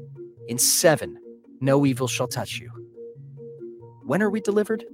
We are delivered after 6 times of tribulation or trouble. Man will be in tribulation or distress on earth for 6 days, or 6,000 years. Following that, we are delivered or saved from evil by means of a resurrection. Using the day as 1,000 years principle here, we understand that man will be plagued by trouble because of sin for 6,000 years, yet we are delivered through that. In the 7,000th year, we will be resurrected incorruptible, no longer affected by sin or evil. It is on the 7th day that we are delivered and rest. The temple prophecy. If you recall, as another example of going beyond the literal, the Messiah referred to himself as the temple. John chapter 2, verse 19. Jesus answered them, "Destroy this temple, and in 3 days I will raise it up." The Jews then said, "It has taken 46 years to build this temple, and will you raise it up in 3 days?" But he was speaking about the temple of his body. The second temple took 46 years to build, according to the declaration of the Jews. As you already know, there are different prophetic units of counting in Scripture that assist in revealing certain information. For example, a Jubilee unit period is 50 years. If you take those 46 years of building the temple times a unit of Jubilees, a 50, you arrive to 2,300. As already mentioned, that is not an accident, but a further numeric revealing of prophecy found in the book of Daniel about the temple and the number 2,300 being connected to the restoration of the temple. Let's examine a deeper meaning on one of the ways the Messiah could apply to the temple. And since the Messiah was a prophet like unto Moses, let's take it to the tabernacle of the wilderness. Acts chapter 7, verse 44. Our fathers had the tent of witness in the wilderness, just as he who spoke to Moses directed him to make it, according to the pattern that he had seen. We can divide the tabernacle of the wilderness into 3 different sections. 1, the outer courtyard. 2, the holy place. 3, and the Holy of Holies. The dimensions or pattern of the tabernacle can be found in Exodus chapter 25 through Exodus chapter 27. Let's look at the courtyard. 1. The courtyard. The courtyard of the tabernacle design was defined by just walls. Thus, we will calculate the area of the courtyard wall. The outer wall was 100 cubits in length, 50 cubits in width, and 5 cubits in height. If we add the 2 longer walls, 100 plus 100, to the 2 shorter walls, 50 plus 50, then we find that the tabernacle courtyard was 300 cubits around. Further, if you multiply 300 cubits by 5 cubits, the wall height, we find that the wall was 1,500 square cubits. Keep this number of 1,500 in mind. Now let's look at the holy place. 2. The holy place. The holy place contained walls and a ceiling. Thus, we will calculate the volume of the holy place. The holy place was 20 cubits long, 10 cubits wide, and 10 cubits high. Note that 20 times 10 times 10 is 2,000. The holy place was 2,000 cubic cubits. 3. Holy of Holies. Finally, there is the Holy of Holies, which was also covered. The Holy of Holies also contained walls and a ceiling. Thus, we will calculate the volume of the Holy of Holies. Its dimensions were 10 by 10 by 10, or 1,000 cubic cubits. As part of the design or pattern of the tabernacle, we have units of 1,500, 2,000, and 1,000, starting with the tabernacle revealed in the time of Moses. Numbers in the Bible often have deeper meanings. We simply just need to unravel the clues. The question before us is this: how do the units of 1,500, 2,000, and 1,000 have anything to do with the Messiah declaring himself to be the temple? The Holy of Holies represents the throne of God and is our destination. Thus, we will start with the 1,500 of the outer courtyard and work our way in. The dimensions of the tabernacle of the wilderness were given to us around the time of Moses. Biblical archaeology does not 100% agree as to the exact year Moses received the Torah on Sinai. However, some of those estimates place it about 1,500 years before the Messiah's death, burial, and resurrection. Because of the limits of biblical archaeology, unfortunately, we cannot be precise here. From Moses at Sinai till the Messiah's death, burial, and resurrection appears to be about 1,500 years. Thus, 1,500 years is our messianic connection for the first number from the courtyard. Hosea chapter 6, verse 2, which we read earlier, stated that there would be 2 days till the resurrection, which of course is when the Messiah returns. According to the 1 day is 1,000 years principle, 2 days is 2,000 years. From the death, burial, and resurrection of the Messiah to his return is 2,000 years. Thus, 2,000 is our messianic connection for the second number from the holy place. Since each day in God's plan for man is 1,000 years, that means that the seventh day is 1,000 years long. Unsurprisingly, this is how long prophecy clearly reveals that our Messiah will reign with us, and the adversary is locked up. Revelation chapter 20, verse 2. He laid hold of the dragon, that serpent of old, who is the devil and Satan, and bound him for 1,000 years. Revelation chapter 20, verse 4. And I saw thrones, and they sat on them, and judgment was committed to them. Then I saw the souls of those who had been beheaded for their witness to Jesus and for the word of God, who had not worshipped the beast or his image, and had not received his mark on their foreheads or on their hands. And they lived and reigned with Christ for 1,000 years. And now we have the third day. Evil will no longer touch us. Remember, the Messiah said it would take 3 days to raise himself up as the temple. So not only was he in the grave for 3 days and 3 nights literally, the Messiah is also demonstrating agreement with the design of the tabernacle, where he needed 3 days to raise himself up as the temple in the end, at the arrival of the New Jerusalem, 3,000 years after his first coming. Revelation chapter 21, verse 22. And I saw no temple in the city, for its temple is the Lord God the Almighty and the Lamb. So as you can see, the prophetic unit of 1,000 is also related to the Holy of Holies, and it is at the end of the 1,000-year period that the New Jerusalem comes down. The New Jerusalem is often prophetically connected to the Holy of Holies. Let's read the verse again. John chapter 2, verses 19 through 21. Jesus answered them, "Destroy this temple, and in 3 days I will raise it up." The Jews then said, "It has taken 46 years to build this temple, and will you raise it up in 3 days?" But he was speaking about the temple of his body. Do you see it? So how is the Messiah the temple? He died and was placed in the grave for 3 days and 3 nights. He was then resurrected, and his body is metaphorically the temple. That is the micro-fulfillment. The Messiah's first coming to his second coming appears to be 2,000 years, or 2 days. He will reign with us for 1,000 years, or 1 day. That is a total of 3 days. And then the New Jerusalem arrives, in which we are told, Revelation chapter 21, verse 22. And I saw no temple in the city, for its temple is the Lord God the Almighty and the Lamb. That is the macro fulfillment. Amazingly, the temple fully discloses the timing of his first coming 1,500 years after Moses, his second coming 2,000 years after his first coming, and the length of his reign as 1,000 years. In 3 days, he's raised up as the temple in the New Jerusalem. At the conclusion of the 3 days or 3,000 years of the plan of the Messiah, from biblical year 4,000 and concluding on biblical year 7,000, the final judgment takes place. The separating of the just and the unjust, the wheat and the tares, eternal life or eternal death. Perhaps this is why we see number 3,000 connected to life and death. Eternal death on the conclusion of the third day.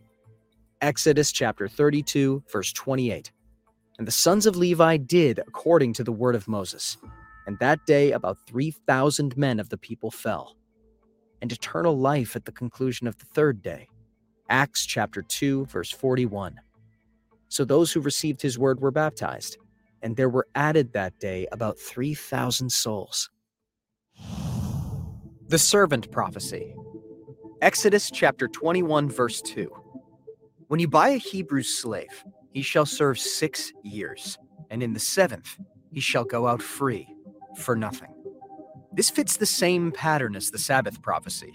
For 6 years, the servant is in bondage, and on the seventh, he's released. Likewise, on the seventh day, or biblical year 6000, we are set free via the resurrection, set free from the bondage of corruption through the redemption of our bodies. This resurrection is the hope we wait for, and it will occur on the seventh day. Romans chapter 8, verses 18 through 25. For I consider that the sufferings of this present time are not worth comparing with the glory that is to be revealed to us. For the creation waits with eager longing for the revealing of the sons of God. For the creation was subjected to futility, not willingly, but because of him who subjected it, in hope that the creation itself will be set free from its bondage to corruption and obtain the freedom of the glory of the children of God. For we know that the whole creation has been groaning together in the pains of childbirth until now. And not only the creation, but we ourselves, who have the first fruits of the Spirit, groan inwardly, as we wait eagerly for adoption as sons, the redemption of our bodies. For in this hope we were saved. Now hope that is seen is not hope. For who hopes for what he sees?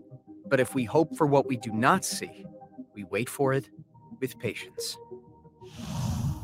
The land rest prophecy. The Sabbath prophecy teaches that we are brought into the land to rest and reign with the Messiah. The land rest prophecy teaches us the same. On the seventh day, or biblical year 6000, we rest in the land. Exodus chapter 23, verse 10. For 6 years you shall sow your land and gather in its yield, but the seventh year you shall let it rest and lie fallow, that the poor of your people may eat, and what they leave the beasts of the field may eat. You shall do likewise with your vineyard, and with your olive orchard. The appearing on the seventh day prophecy.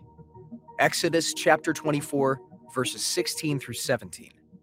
The glory of the Lord dwelt on Mount Sinai, and the cloud covered it 6 days. And on the seventh day he called to Moses out of the midst of the cloud. Now the appearance of the glory of the Lord was like a devouring fire on the top of the mountain, in the sight of the people of Israel. We find similar language with the return of our Messiah. Matthew chapter 24, verse 30. Then will appear in heaven the sign of the Son of Man, and then all the tribes of the earth will mourn, and they will see the Son of Man coming on the clouds of heaven with power and great glory. The David and Goliath prophecy. In 1 Samuel chapter 17, we read the famous story of David and Goliath. As most know, the Messiah's second coming will fulfill the role of Messiah ben David, and the Messiah will defeat the Antichrist at his coming. David is also a type of the Messiah. The story of David and Goliath appears to rhyme with the Messiah's second coming. 1 Samuel chapter 17, verse 16. For 40 days the Philistine came forward and took his stand, morning and evening. Goliath taunted the army for 40 days before David acted. Using the established Jubilee principle, we would see that as 2,000 years. Goliath represents the Antichrist. The spirit of the Antichrist has been in the world taunting believers since the Messiah ascended, nearly 2,000 years ago. 1 John chapter 4, verse 3. This is the spirit of the Antichrist, which you heard was coming and now is in the world already. As John notes, the spirit of the Antichrist has been around for some time, but the manifestation of the final Antichrist is still coming. Paul mentions this event and details how the Messiah himself will destroy the Antichrist at his coming.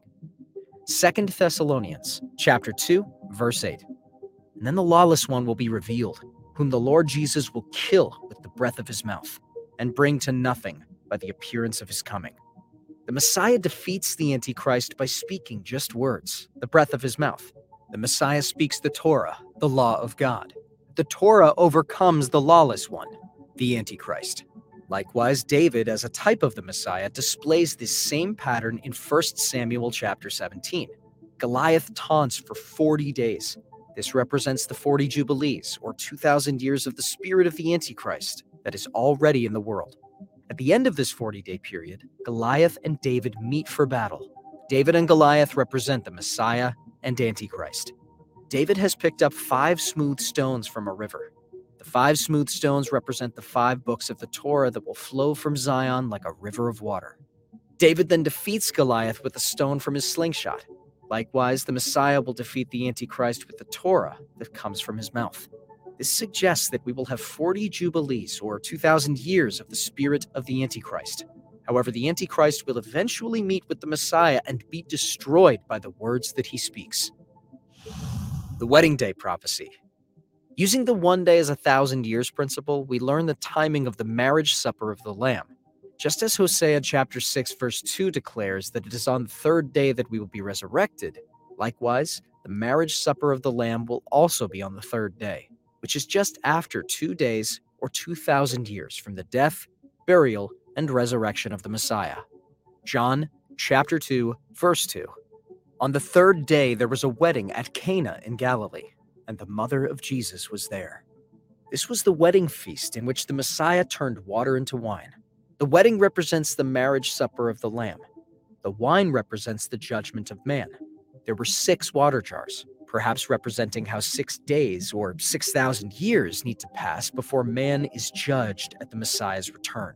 These metaphors all appear to connect to Revelation chapter 19, in which we first see the mention of the marriage supper of the Lamb, and then we see the mention of the winepress of God's wrath. Revelation chapter 19, verse 9. And the angel said to me, "Write this, blessed are those who are invited to the marriage supper of the Lamb." And he said to me, "These are the true words of God." Revelation chapter 19, verse 15. From his mouth comes a sharp sword, with which to strike down the nations, and he will rule them with a rod of iron. He will tread the winepress of the fury of the wrath of God, the Almighty. The Jonah Prophecy. There are 2 amazing prophetic patterns found in the book of Jonah.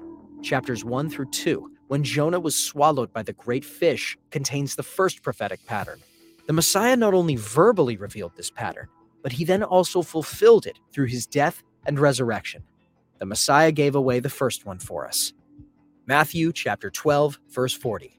For just as Jonah was 3 days and 3 nights in the belly of the great fish, so will the Son of Man be 3 days and 3 nights in the heart of the earth. This was the prophetic pattern revealed in Jonah and relates to the Messiah's first coming. Since the prophetic pattern of Jonah is centered on the Messiah's first coming, it is unsurprising that the second prophetic pattern of Jonah centers on the Messiah's second coming. This, of course, is referring to the story of Jonah and Nineveh. The first prophetic nugget in this chapter relates to 3 days and sets the prophetic scope. Jonah chapter 3, verse 3. So Jonah arose and went to Nineveh, according to the word of the Lord. Now Nineveh was an exceedingly great city, 3 days' journey in breadth. Using the day as 1,000 years principle, recall that the Messiah's window of prophetic fulfillment is also 3 days in breadth. The distance between the Messiah's first coming and second coming is 2,000 years, or 2 days. Then he will rule and reign for 1,000 years, or 1 day. Both prophetic windows fulfill all messianic prophecy and is 3,000 years, or 3 days, in breadth. Nineveh was then told that they have 40 days and then they will be overthrown. Jonah chapter 3, verse 4. Jonah began to go into the city, going a day's journey, and he called out, "Yet 40 days, and Nineveh shall be overthrown." It is largely recognized that Nineveh represents the world or the nations. In this situation, we are taught that if the world repents, they will be spared from destruction. Using the Jubilee principle, we would understand the 40 to represent 40 Jubilees, or 2,000 years. We know that the whole point of the Great Tribulation, which is perhaps nearly 2,000 years after the resurrection of the Messiah, that the nations are being called to repent so that they might avoid the Messiah's judgment at his return. However, unlike Nineveh, the nations appear to not repent. Revelation chapter 9, verses 20 through 21. The rest of mankind, who were not killed by these plagues, did not repent of the works of their hands, nor give up worshiping demons and idols of gold and silver and bronze and stone and wood, which cannot see or hear or walk. Nor did they repent of their murders, or their sorceries, or their sexual immorality, or their thefts. Revelation chapter 16, verse 9. They were scorched by the fierce heat, and they cursed the name of God who had power over these plagues. They did not repent and give him glory. Revelation chapter 16, verses 10 through 11. The fifth angel poured out his bowl on the throne of the beast, and its kingdom was plunged into darkness. People gnawed their tongues in anguish and cursed the God of heaven for their pain and sores. They did not repent of their deeds. Unfortunately, while the prophetic pattern of Nineveh is available to the nations in the end should they repent, they do not. However, the house of Israel, those in the faith that are grafted in and scattered into the nations, will fulfill the pattern of Nineveh. Jonah chapter 3, verses 5 through 8. And the people of Nineveh believed God. They called for a fast and put on sackcloth, from the greatest of them to the least of them. The word reached the king of Nineveh, and he arose from his throne, removed his robe, covered himself with sackcloth, and sat in ashes. And he issued a proclamation and published through Nineveh. By the decree of the king and his nobles, let neither man nor beast, herd nor flock, taste anything. Let them not feed or drink water, but let man and beast be covered with sackcloth, and let them call out mightily to God. Let everyone turn from his evil way and from the violence that is in his hands. Like Nineveh, we are warned. Revelation chapter 18, verses 4 through 5. Come out of her, my people, lest you take part in her sins, lest you share in her plagues.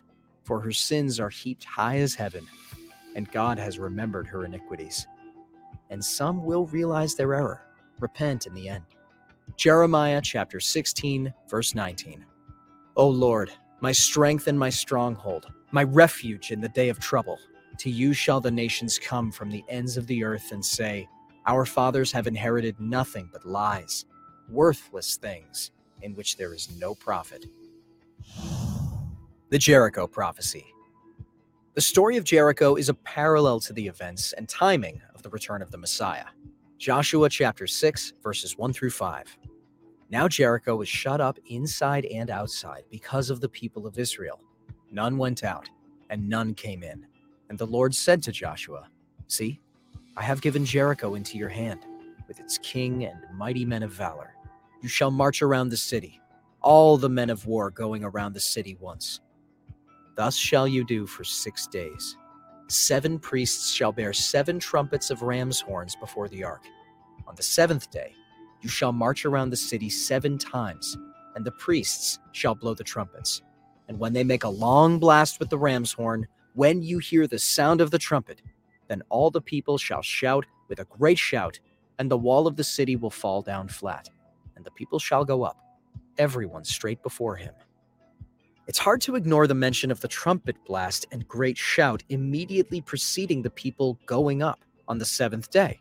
The fall of Jericho on the 7th day represents the victory over God's enemies on the day of the Lord, led by Joshua, who represents our Messiah with even the same name in Hebrew.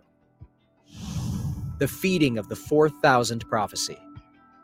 The feeding of the 4,000 prophecy shares interpretive elements also used in the 4 of 7 prophecy and the Hosea prophecy. Applying the 1 day as 1,000 years principle is also necessary. Matthew chapter 15, verses 32 through 39. Then Jesus called his disciples to him and said, I have compassion on the crowd because they have been with me now 3 days and have nothing to eat. And I am unwilling to send them away hungry, lest they faint on the way. And the disciples said to him, where are we to get enough bread in such a desolate place to feed so great a crowd? And Jesus said to them, how many loaves do you have? They said, 7, and a few small fish. And directing the crowd to sit down on the ground, he took the 7 loaves and the fish, and having given thanks, he broke them, and gave them to the disciples. And the disciples gave them to the crowds. And they all ate and were satisfied. And they took up 7 baskets full of the broken pieces left over. Those who ate were 4,000 men, besides women and children. And after sending away the crowds, he got into the boat and went to the region of Magadan. The numerological metaphors that might immediately appear relevant here are 3 days, 7 loaves of bread in 7 baskets, and 4,000 fed. As we've already learned, the 3rd day following 2,000 years after the first coming of the Messiah and the 7th day following 6,000 years after creation are the same day. They just have different starting points. The 3rd and 7th day is the day of our resurrection. we will be cleansed and purified as we shed this flesh and put on the incorruptible, glorified body. This is also typified in the law of purification, which occurs on the third day and the seventh day. Numbers chapter 19, verse 12. He shall cleanse himself with the water on the third day and on the seventh day, and so be clean. But if he does not cleanse himself on the third day and on the seventh day, he will not become clean. The feeding of the 4,000 attempts to teach this as well. First, we have the mention of the third day, which we had already explained. Then, we have the 7 baskets with the 7 loaves of bread. The bread represents the Word of God. Matthew chapter 4, verse 4. The Word of God in the flesh, our Messiah, arrives again on the 7th day. Revelation chapter 19, verse 13. He is clothed in a robe dipped in blood, and the name by which he is called is the Word of God. This invites us to use the 1 day as 1,000 years principle for metaphorical application here.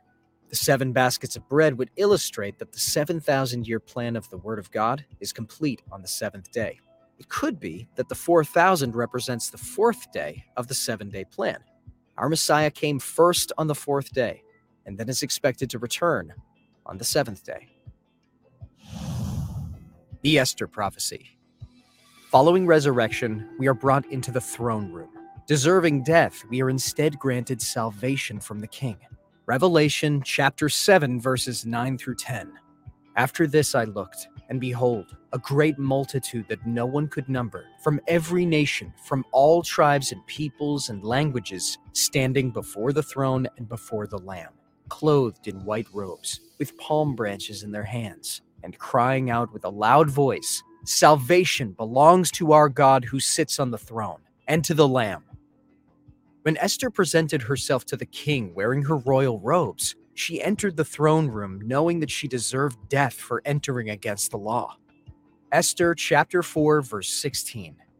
Then I will go to the king, though it is against the law, and if I perish, I perish. However, the king extended life as a picture of our salvation and the resurrection. What day did this happen? It should come as no surprise that it happened on the 3rd day. Esther chapter 5, verses 1 through 2. On the 3rd day, Esther put on her royal robes and stood in the inner court of the king's palace, in front of the king's quarters, while the king was sitting on his royal throne inside the throne room opposite the entrance to the palace. And when the king saw Queen Esther standing in the court, she won favor in his sight, and he held out to Esther the golden scepter that was in his hand. Then Esther approached and touched the tip of the scepter. Esther pictures us as the bride before the throne room of our king. She's wearing her royal robe. We will be wearing our white robes. Esther was granted life when she deserved death. We are granted eternal life via the resurrection, though we deserve death. For Esther, this occurred on the 3rd day. For us, we are also resurrected unto life on the 3rd day. The 3 measures of leaven prophecy. One of the purposes of the millennial kingdom is for the kingdom of heaven to be on earth. In fact, there's a crucial element of the Lord's Prayer when our Messiah said in Matthew chapter 6, verse 10, "Your kingdom come, your will be done, on earth as it is in heaven." We are waiting for the kingdom to arrive on earth, which begins with the Messiah's reign. It will start small and grow, just as the parable of the mustard seed also teaches us. Our Messiah spoke in parables to reveal mysteries in hidden form. We are told in Matthew chapter 13, verse 35, "I will open my mouth in parables. I will utter what has been hidden since the foundation of the world." Just before Matthew chapter 13, verse 35, we're given this short parable. Matthew chapter 13, verse 33. He told them another parable. "The kingdom of heaven is like leaven, that a woman took and hid in 3 measures of flour, till it was all leavened." This is a parable, and we're told parables are all about hidden information. All information matters in parables, especially numbers. The context here is the kingdom coming to earth and growing. Just as leaven grows and expands bread, so will the kingdom of God expand and grow on earth. Why the mention of 3 measures of flour? Why not 1 or 2 or 5? It should come as no surprise now, but the 3 measures of leaven teaches us that the kingdom on earth starting with the Messiah's reign, will arrive on the third day. The Enoch Prophecy. A section of Jude mentions the return of our Messiah and how he will return to execute judgment. Jude mentions that this is a prophecy of Enoch. What's perhaps the most interesting is that Jude feels it oddly necessary to also mention in the context of the Messiah's return that Enoch was the seventh from Adam. In Jude verses 14 through 15, we read, "It was also about these that Enoch, the seventh from Adam, prophesied, saying, Behold, the Lord comes with 10,000s of his holy ones to execute judgment on all and to convict all the ungodly of all their deeds of ungodliness that they've committed in such an ungodly way, and of all the harsh things that ungodly sinners have spoken against him." We know by now that the Messiah is to return on the seventh day. Perhaps this is why Jude felt compelled to note that Enoch is the seventh from Adam in the context of the Messiah's return. The Birth Pang Prophecy. In Matthew 24, the Messiah likened the beginning of end times to birth pangs. Matthew chapter 24, verse 8. "And Jesus answered them, See that no one leads you astray, for many will come in my name, saying, I am the Christ, and they will lead many astray. And you will hear of wars and rumors of wars. See that you are not alarmed, for this must take place, but the end is not yet. For nation will rise against nation, and kingdom against kingdom, and there will be famines and earthquakes in various places. All these are but the beginning of the birth pains." In humans, conception to birth is 40 weeks. Using the Jubilee principle, we find that this time frame would last about 2,000 years, starting in the 1st century. The beginning of these birth pangs include wars, rumors of wars, famines, earthquakes, and many being led astray in the faith. These things have certainly been occurring for 2,000 years and appear to increase as we near the end. The final stages of the birth pangs include an increase of lawlessness, tribulation, and the abomination of desolation. Lastly, these birth pangs end at the Messiah's coming. Using all these prophecies and patterns establish for us a rather precise messianic timeline.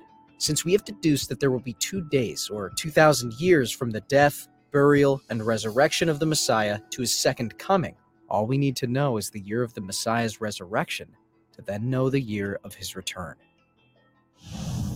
The death, burial, and resurrection of Messiah in 30 CE. Scholars have long argued the time frame between 29 CE and 33 CE as the time of the crucifixion and resurrection of the Messiah. But for the longest time, we lacked witnesses detailing exactly when his death occurred.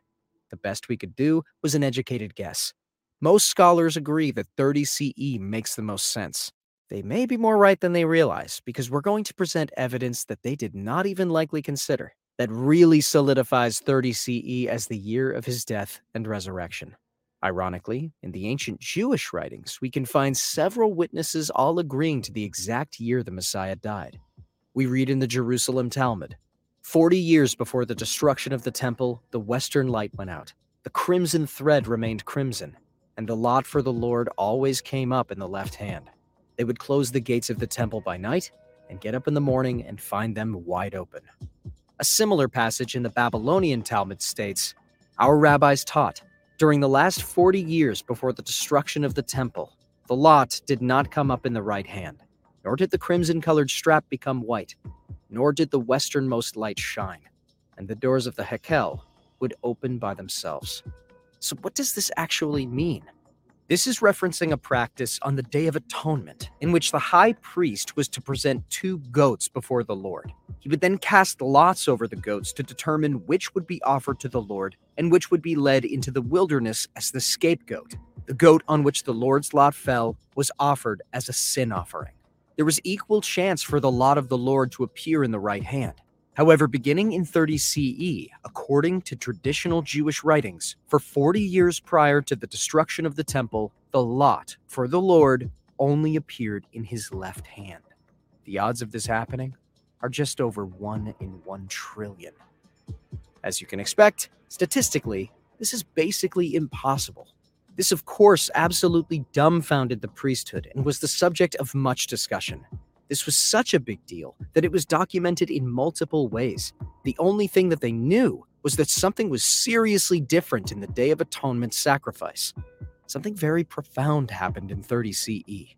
In the book of Hebrews, which focuses on the Day of Atonement sacrifice, we learn that it is what the Messiah accomplished on the cross that was causing all of these strange events to occur. Thus, as you can likely guess already, it was in 30 CE that the Messiah died on the cross.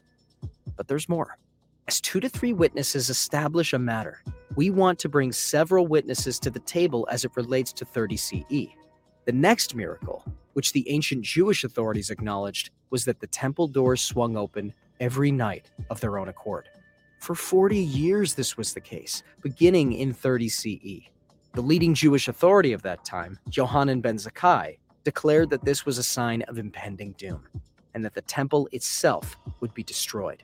The Jerusalem Talmud states, said Rabban Yohanan ben Zakkai to the temple, "O temple, why do you frighten us? We know that you will end up destroyed. For it has been said, open your doors, O Lebanon, that the fire may devour your cedars." Yohanan ben Zakkai was the leader of the Jewish community during the time following the destruction of the temple in 70 CE, when the Jewish government was transferred to Jamnia, some 30 miles west of Jerusalem. The next miracle was that the most important lamp of the 7-candlestick menorah in the temple went out and would not shine.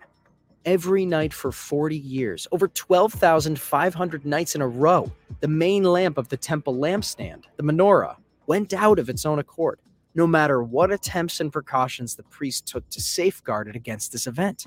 Ernest Martin states, in fact, we are told in the Talmud that at dusk the lamps that were unlit in the daytime, the middle 4 lamps remained unlit, while the 2 eastern lamps normally stayed lit during the day, were to be relit from the flames of the western lamp, which was a lamp that was supposed to stay lit all the time. It was like the eternal flame that we see today in some national monuments. This western lamp was to be kept lit at all times.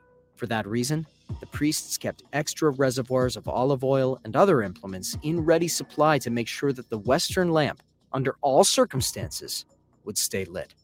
But what happened in the 40 years from the very year Messiah said the physical temple would be destroyed? Every night for 40 years, the western lamp went out. And this, in spite of the priests each evening preparing in a special way the western lamp so that it would remain constantly burning all night. Again, the odds against the lamp continually going out are astronomical. Something out of the ordinary was going on. The light of the menorah, representing contact with God, His Spirit, and His presence, was now removed. This special demonstration occurred starting with the crucifixion of the Messiah. And now for the most interesting documented event written in Jewish history, noted to be from 30 CE, Messiah's death, to 70 CE, the destruction of the temple. And it has further been taught, for 40 years before the destruction of the temple, the thread of scarlet never turned white, but it remained red. Lastly, this miracle concerns the crimson strip or cloth tied to the Azazel goat. A portion of this red cloth was also removed from the goat and tied to the temple door. Each year, the red cloth on the temple door turned white, as if to signify the atonement of another day of atonement was acceptable to the Lord. This annual event happened until 30 CE, when the cloth then remained crimson each year to the time of the temple's destruction. This undoubtedly caused much stir and dismay among the Jews. This traditional practice is linked to Israel confessing its sins and ceremonially placing this nation's sin upon the Azazel goat. The sin was then removed by this goat's death. Sin was represented by the red color of the cloth, the color of blood. The cloth remained crimson. That is, Israel's sins were not being pardoned and made white. As God told Israel through Isaiah the prophet, Isaiah chapter 1 verse 18, "Come now, let us reason together, says the Lord. Though your sins are like scarlet, they shall be as white as snow. Though they are red like crimson, they shall become like wool." The clear indication is that the whole community had lost the Lord's attention in relation to something that occurred in 30 CE.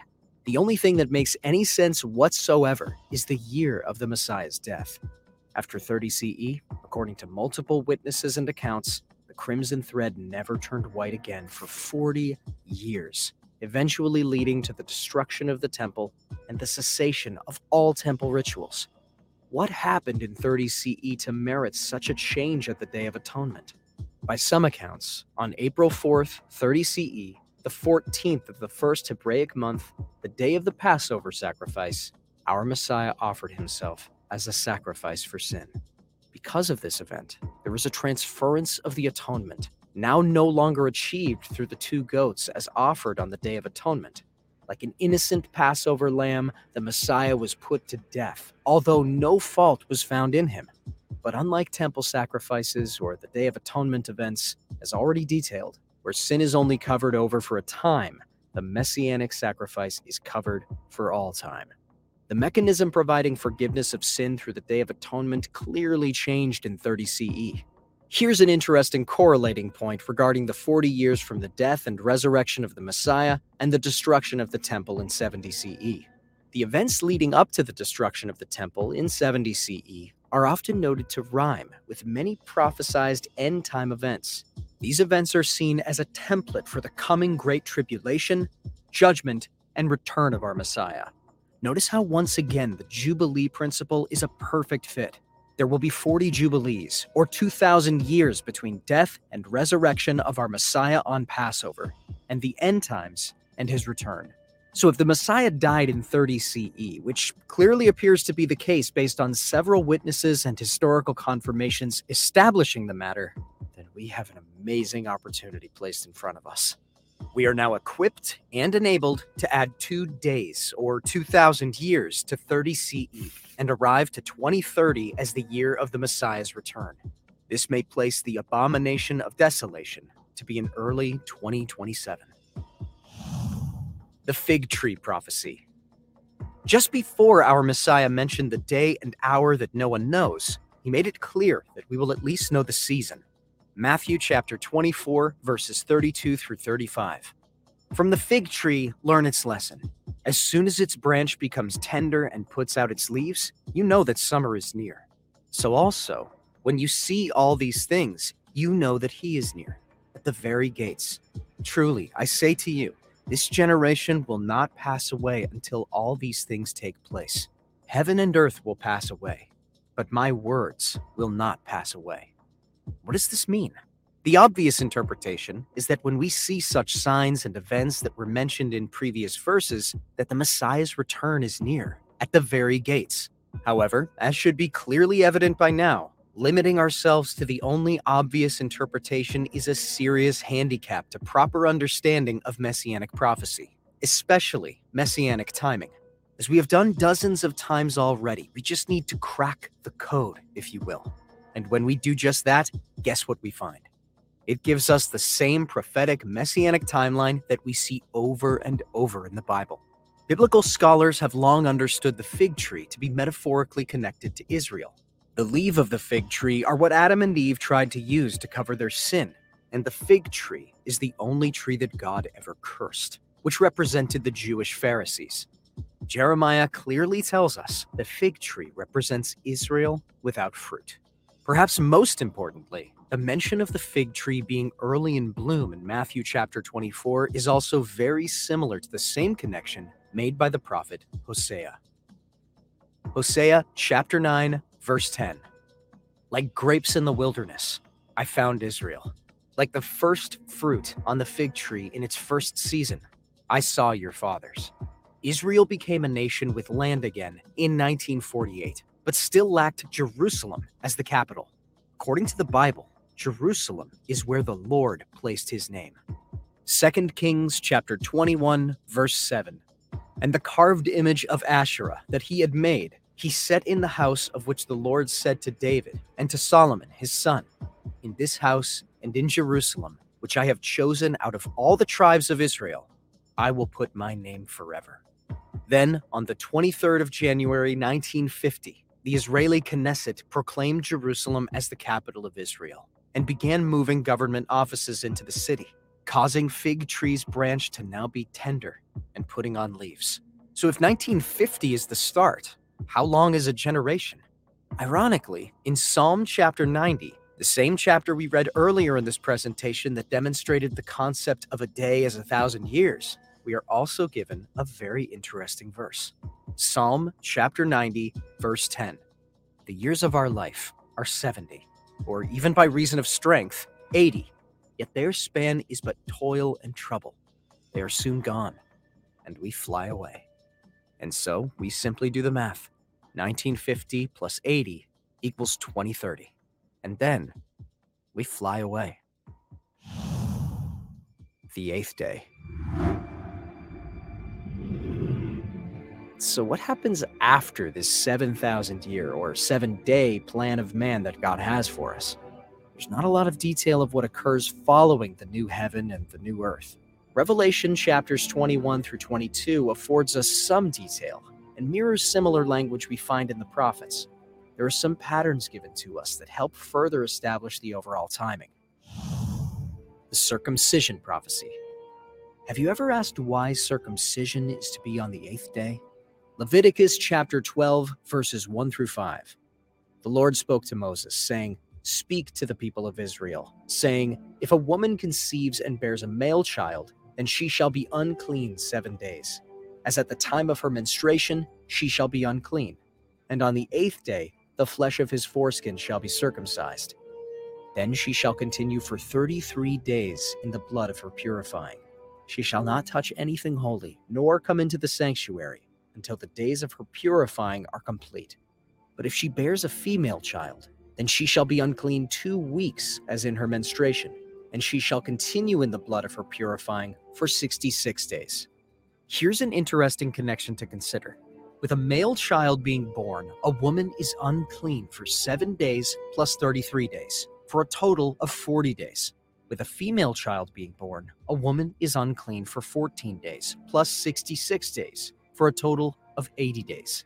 If we were to add the 40 days and the 80 days together, it would equal 120 days of uncleanliness until the time of purification is complete. As should be understood by now, the connection to 120 is important. Using the Jubilee principle, 50 times 120 is biblical year 6,000. It is biblical year 6,000, or the 7th day in which our time of purification is complete. Also recall that the 7th day is the same as the 3rd day. The 7th day is the 7th day from creation, and the 3rd day is the 3rd day from the death and resurrection of our Messiah. Numbers chapter 19, verse 12. He shall cleanse himself with the water on the 3rd day and on the 7th day, and so be clean. But if he does not cleanse himself on the 3rd day and on the 7th day, he will not become clean. Likewise, we will be cleansed via the resurrection on the 3rd and 7th day. That is when our time of purification is complete, which also happens to be the 120th Jubilee, or biblical year 6,000. So what does the mention of circumcision here have to do with prophetic timing? In the midst of the 40 days, on the 8th day, the male child is circumcised. Circumcision is a reference to the sign of the covenant given to Abraham. Often in Scripture, as already revealed in this teaching, a 7 is metaphorically relating to the 7,000-year plan God has for man. If the 7 here relates to the 7,000 years, and that somehow relates to the covenant of Abraham, is there anything here to suggest that numerically? Well, watch this. Take the 7,000 years and divide it by the 40 days of uncleanliness. 7,000 divided by 40 equals 175. How long did Abraham live? You guessed it. Genesis chapter 25, verse 7. These are the days of the years of Abraham's life, 175 years. Circumcision physically represents the cutting away and discarding of our flesh, and spiritually represents the cutting of our heart, or circumcising our heart, and having a heart to only follow God. That is what is meant by a circumcised heart. Ezekiel chapter 36, verses 26 through 27. And I will give you a new heart, and a new spirit I will put within you, and I will remove the heart of stone from your flesh, and give you a heart of flesh. And I will put my spirit within you, and cause you to walk in my statutes, and be careful to obey my rules. At the end of 7,000 years, both resurrections will have occurred. We will enter into the last great day, The 8th day. The result of both resurrections will cause us to have discarded our bodies of flesh, and we will have our glorified bodies. The result being that we will have only desire, or new heart, to follow God for all of eternity. On the 8th day, following both resurrections at the beginning and end of the 7th day, all will be 100% God's. Exodus chapter 22, verse 30. You shall do the same with your oxen and with your sheep. 7 days it shall be with its mother. On the 8th day, you shall give it to me. That leads us into the Sukkot prophecy. The Sukkot prophecy. Sukkot is a fall feast that can be found in Leviticus chapter 23. It's also called Tabernacles. The first time Sukkot is mentioned in Scripture is found in Genesis. Genesis chapter 33, verse 17. But Jacob journeyed to Succoth and built himself a house and made booths for his livestock. Therefore, the name of the place is called Succoth. After bowing 7 times in verse 3 and leaving Esau behind in verse 17, Jacob arrives to a place he names Sukkot. The mention of a 7 is thus connected with Sukkot. There is also a mention of an 8 that is also connected with Sukkot. Leviticus chapter 23, verses 40 through 42. On the 15th day of the 7th month, when you have gathered in the produce of the land, you shall celebrate the feast of the Lord 7 days. On the 1st day shall be a solemn rest, and on the 8th day shall be a solemn rest. And you shall take on the 1st day the fruit of splendid trees, branches of palm trees, and boughs of leafy trees, and willows of the brook, and you shall rejoice before the Lord your God 7 days. You shall celebrate it as a feast to the Lord for 7 days in the year. It is a statute forever throughout your generations. You shall celebrate it in the 7th month. One of the things that God mentions as the purpose of Sukkot is to remind us when Israel dwelt in booths after coming out of Egypt. Leviticus chapter 23, verses 42 through 43. You shall dwell in booths for 7 days. All native Israelites shall dwell in booths, that your generations may know that I made the people of Israel dwell in booths when I brought them out of the land of Egypt. I am the Lord your God. Which is interesting, because the first place they stop is at Sukkot. Exodus chapter 12, verse 37. And the people of Israel journeyed from Ramses to Succoth, about 600,000 men on foot, besides women and children. So when we dwell in booths for Sukkot, we are to be reminded of the wilderness, when God took his people out of Egypt and brought them into temporary dwellings in the wilderness. Sukkot is mentioned by our Messiah as well. John chapter 7, verses 37 through 38. On the last day of the feast, the great day, meaning the 8th day, Jesus stood up and cried out, If anyone thirsts, let him come to me and drink. Whoever believes in me, as the scripture has said, out of his heart will flow rivers of living water.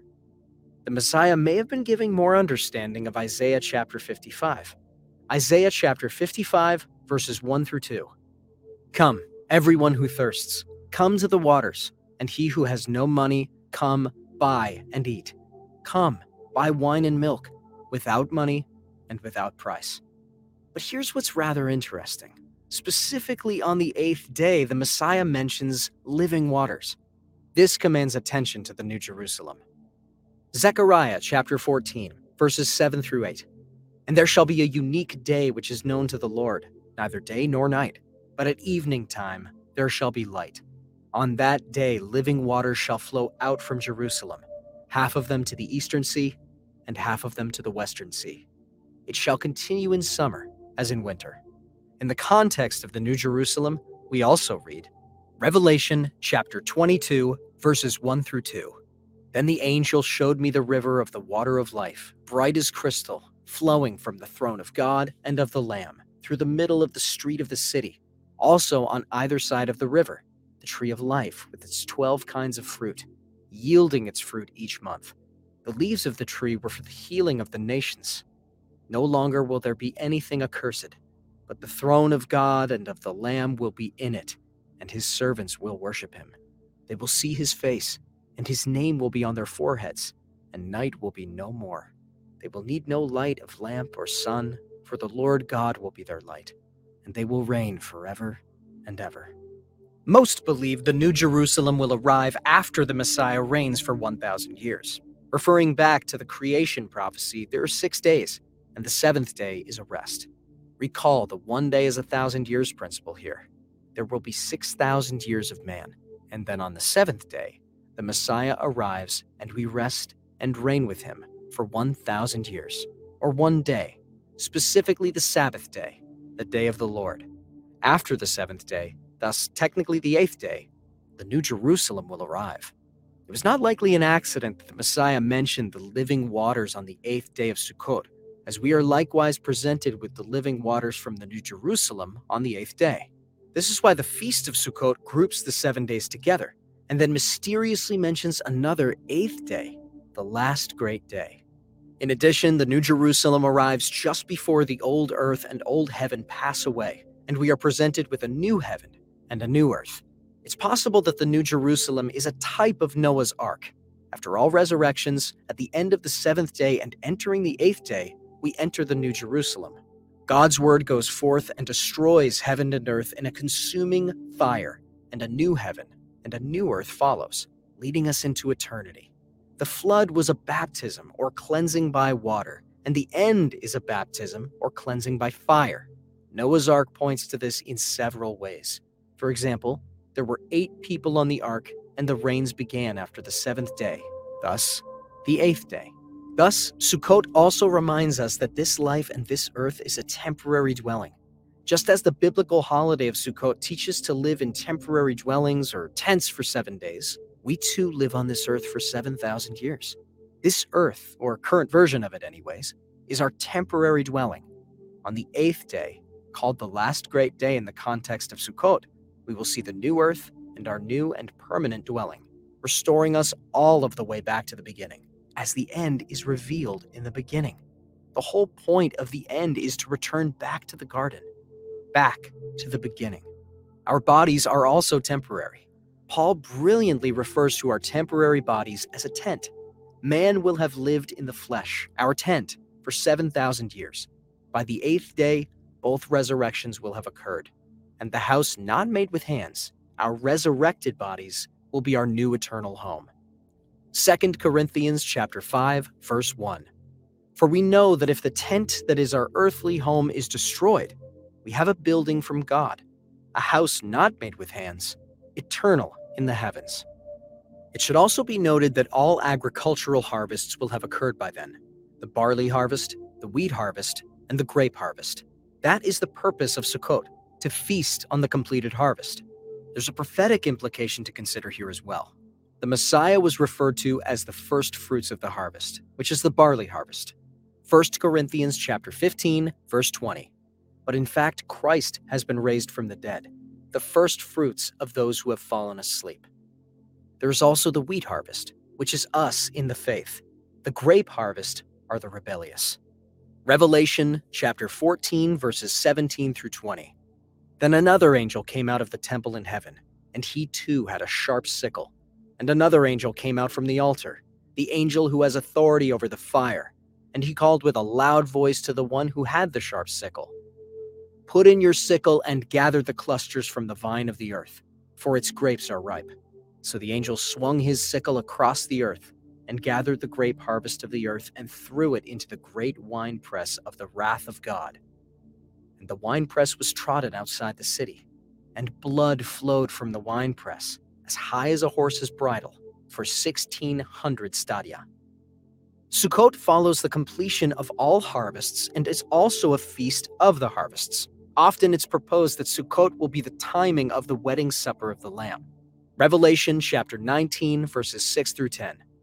Then I heard what seemed to be the voice of a great multitude, like the roar of many waters and like the sound of mighty peals of thunder, crying out, "Hallelujah!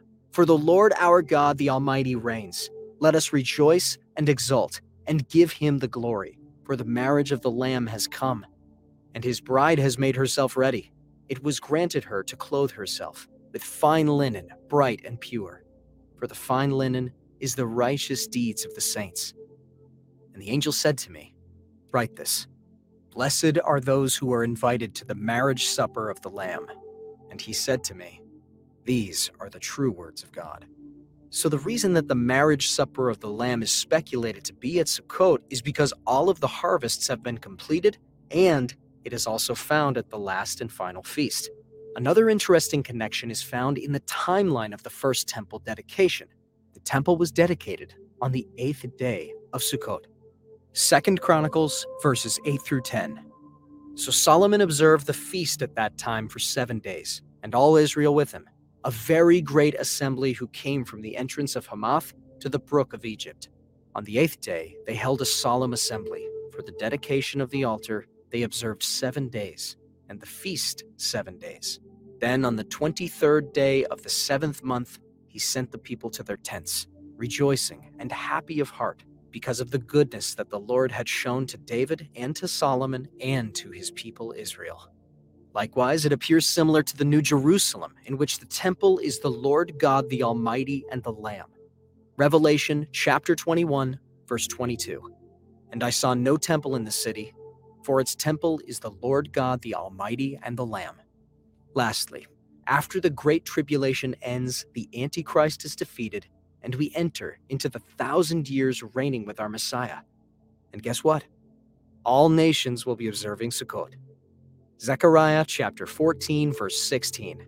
Then everyone who survives of all the nations that have come against Jerusalem shall go up year after year to worship the King, the Lord of hosts, and to keep the Feast of Booths. In conclusion of all you have seen so far, the best illustration of the whole Messianic timeline is the temple menorah itself. It includes every timeline pattern we have seen over and over in this teaching, and now should be easy to see. Once you see it, you cannot unsee it. It has always been hidden in plain sight. The menorah prophecy. The pattern of the menorah is a summary of the whole Messianic timeline. It touches every critical Messianic timestamp for the whole plan of mankind. The menorah is described to be the light of the tabernacle, and it was to always stay lit. It was to always provide light.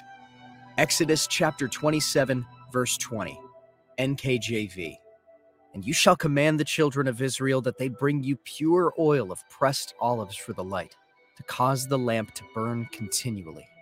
The menorah was to also be constructed in a very specific pattern that was shown to Moses. Exodus chapter 25, verses 31 through 40. You shall make a lampstand of pure gold. The lampstand shall be made of hammered work. Its base, its stem, its cups, its calyxes, and its flowers shall be of one piece with it. And there shall be 6 branches going out of its sides, 3 branches of the lampstand out of one side of it, and 3 branches of the lampstand out of the other side of it. 3 cups made like almond blossoms, each with calyx and flower on one branch, and 3 cups made like almond blossoms, each with calyx and flower on the other branch. So for the 6 branches going out of the lampstand. And on the lampstand itself, there shall be 4 cups made like almond blossoms, with their calyxes and flowers, and a calyx of one piece with it under each pair of the 6 branches going out from the lampstand. Their calyxes and their branches shall be of one piece with it, the whole of it, a single piece of hammered work of pure gold. You shall make 7 lamps for it, and the lamps shall be set up so as to give light on the space in front of it. Its tongs and their trays shall be of pure gold. It shall be made, with all these utensils, out of a talent of pure gold. And see that you make them after the pattern for them, which is being shown you on the mountain. Our Messiah described himself as a light. John chapter 8, verse 12. Again Jesus spoke to them, saying, I am the light of the world. Whoever follows me will not walk in darkness, but will have the light of life.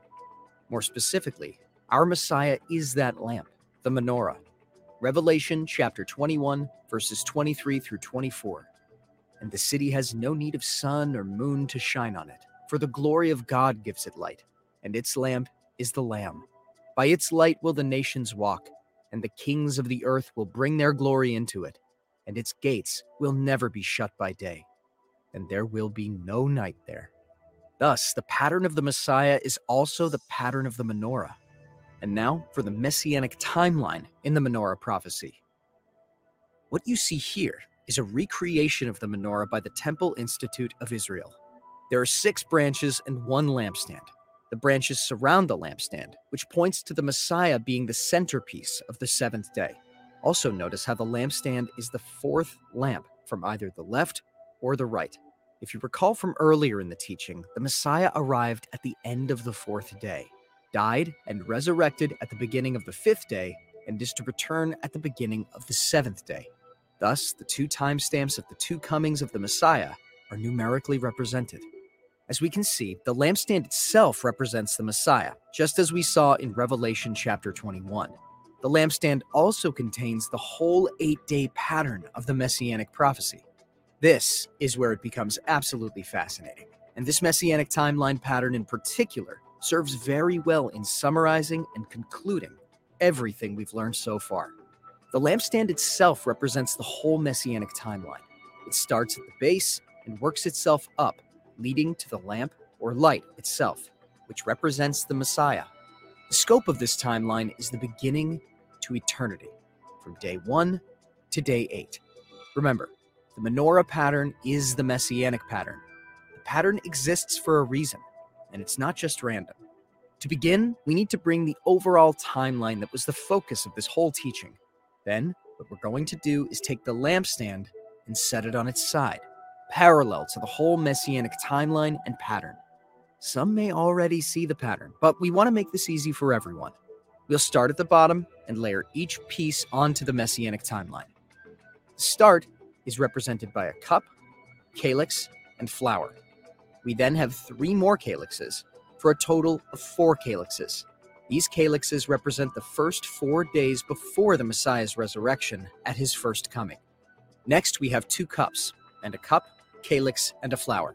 Just as the cup, calyx, and flower represented the start, here it represents the end, highlighting the Messianic 7th day that begins and ends with a resurrection. The 3 cups represent the distance between the resurrection of the Messiah and the last or final resurrection in the end. Lastly, we have the lamp. The lamp connects directly to the New Jerusalem, in which the Lamb, the Messiah, is said to be the lamp and is to be our eternal light. This light is continual, just like the menorah. It represents eternity itself. It has no end. Thus, if the lamp is turned upright once again, it is now easy to see the Messianic pattern before us. We see the flower, calyx, and cup to represent the start. We see the 4 calyxes that represent the first 4 days. We see the 3 cups that represent the 3 prophetic days of the Messiah that include the resurrections unto life. We see the flower, calyx, and cup to represent the end. We see the lamp that connects back to the Messiah and the eternal light and life on the 8th day. John chapter 8, verse 12. Again, Jesus spoke to them, saying, I am the light of the world. Whoever follows me will not walk in darkness, but will have the light of life. The menorah exhibits the same messianic prophetic timeline that has been the constant thread of this teaching. This concludes the presentation of dozens of prophecies and patterns demonstrating how the Messiah was to come and did come to fulfill messianic prophecy in biblical year 4000 or 30 CE, and how the same prophecies and patterns suggest a return of the Messiah in biblical year 6000 or 2030 CE. While we cannot know these things for certain, we should always be watching and always be ready. God has a history of telling his people what we should do and when before he does anything important, so we should also be constantly praying and listening. If you believe this video should be urgently shared with all in the faith, then we encourage you to share it relentlessly, as time may be short, and perhaps it's been noticed that things are moving quickly. To join the community discussion about Messiah 2030, please visit our website forum at messiah2030.com. There are dozens of more connections that we did not have time to discuss in this 2-hour presentation, so also be sure to connect with us for important future updates, communications, and additional content. Your purchase of this video supports our efforts to continuously share this content, so all may have an opportunity to consider it. If you'd like to support the dissemination of this video to even more people, please visit our website for more information or contact us at contact@messiah2030.com. Revelation chapter 3, verse 3. Remember then, what you received, and heard. Keep it and repent. If you will not wake up, I will come like a thief, and you will not know at what hour I will come against you. Wow. Wow. Listen, whether you agree with 2030, it really doesn't matter. We need to be watchers, and we just heard a lot of great scripture. And I was particularly impressed with the very last, the menorah prophecy. I just thought, what a beautiful way to tie it in together. And, you know, when you look at creation story and that, they make a really strong argument for their thesis. But we look around the world today, maybe they're on to something.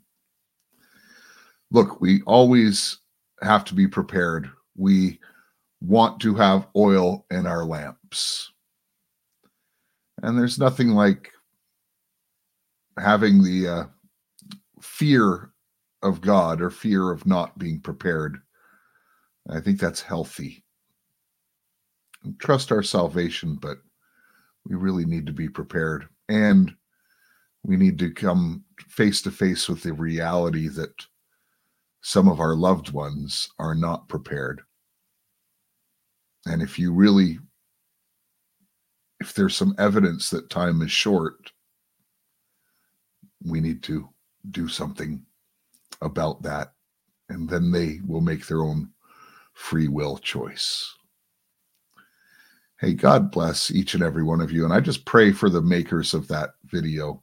They put a lot of effort into it. And I pray that they're blessed by doing it. And in the meantime, folks, please join Sunday morning. And then not sure if there's going to be a Tuesday show, but I'll be back next week for sure to be with you. So remember, in the meantime, love your God, love your family, love your neighbor as yourself, and make a difference in your community. And I'm going to play a classic. Who's right? Who's right? He's right. Right on radio. Right on radio.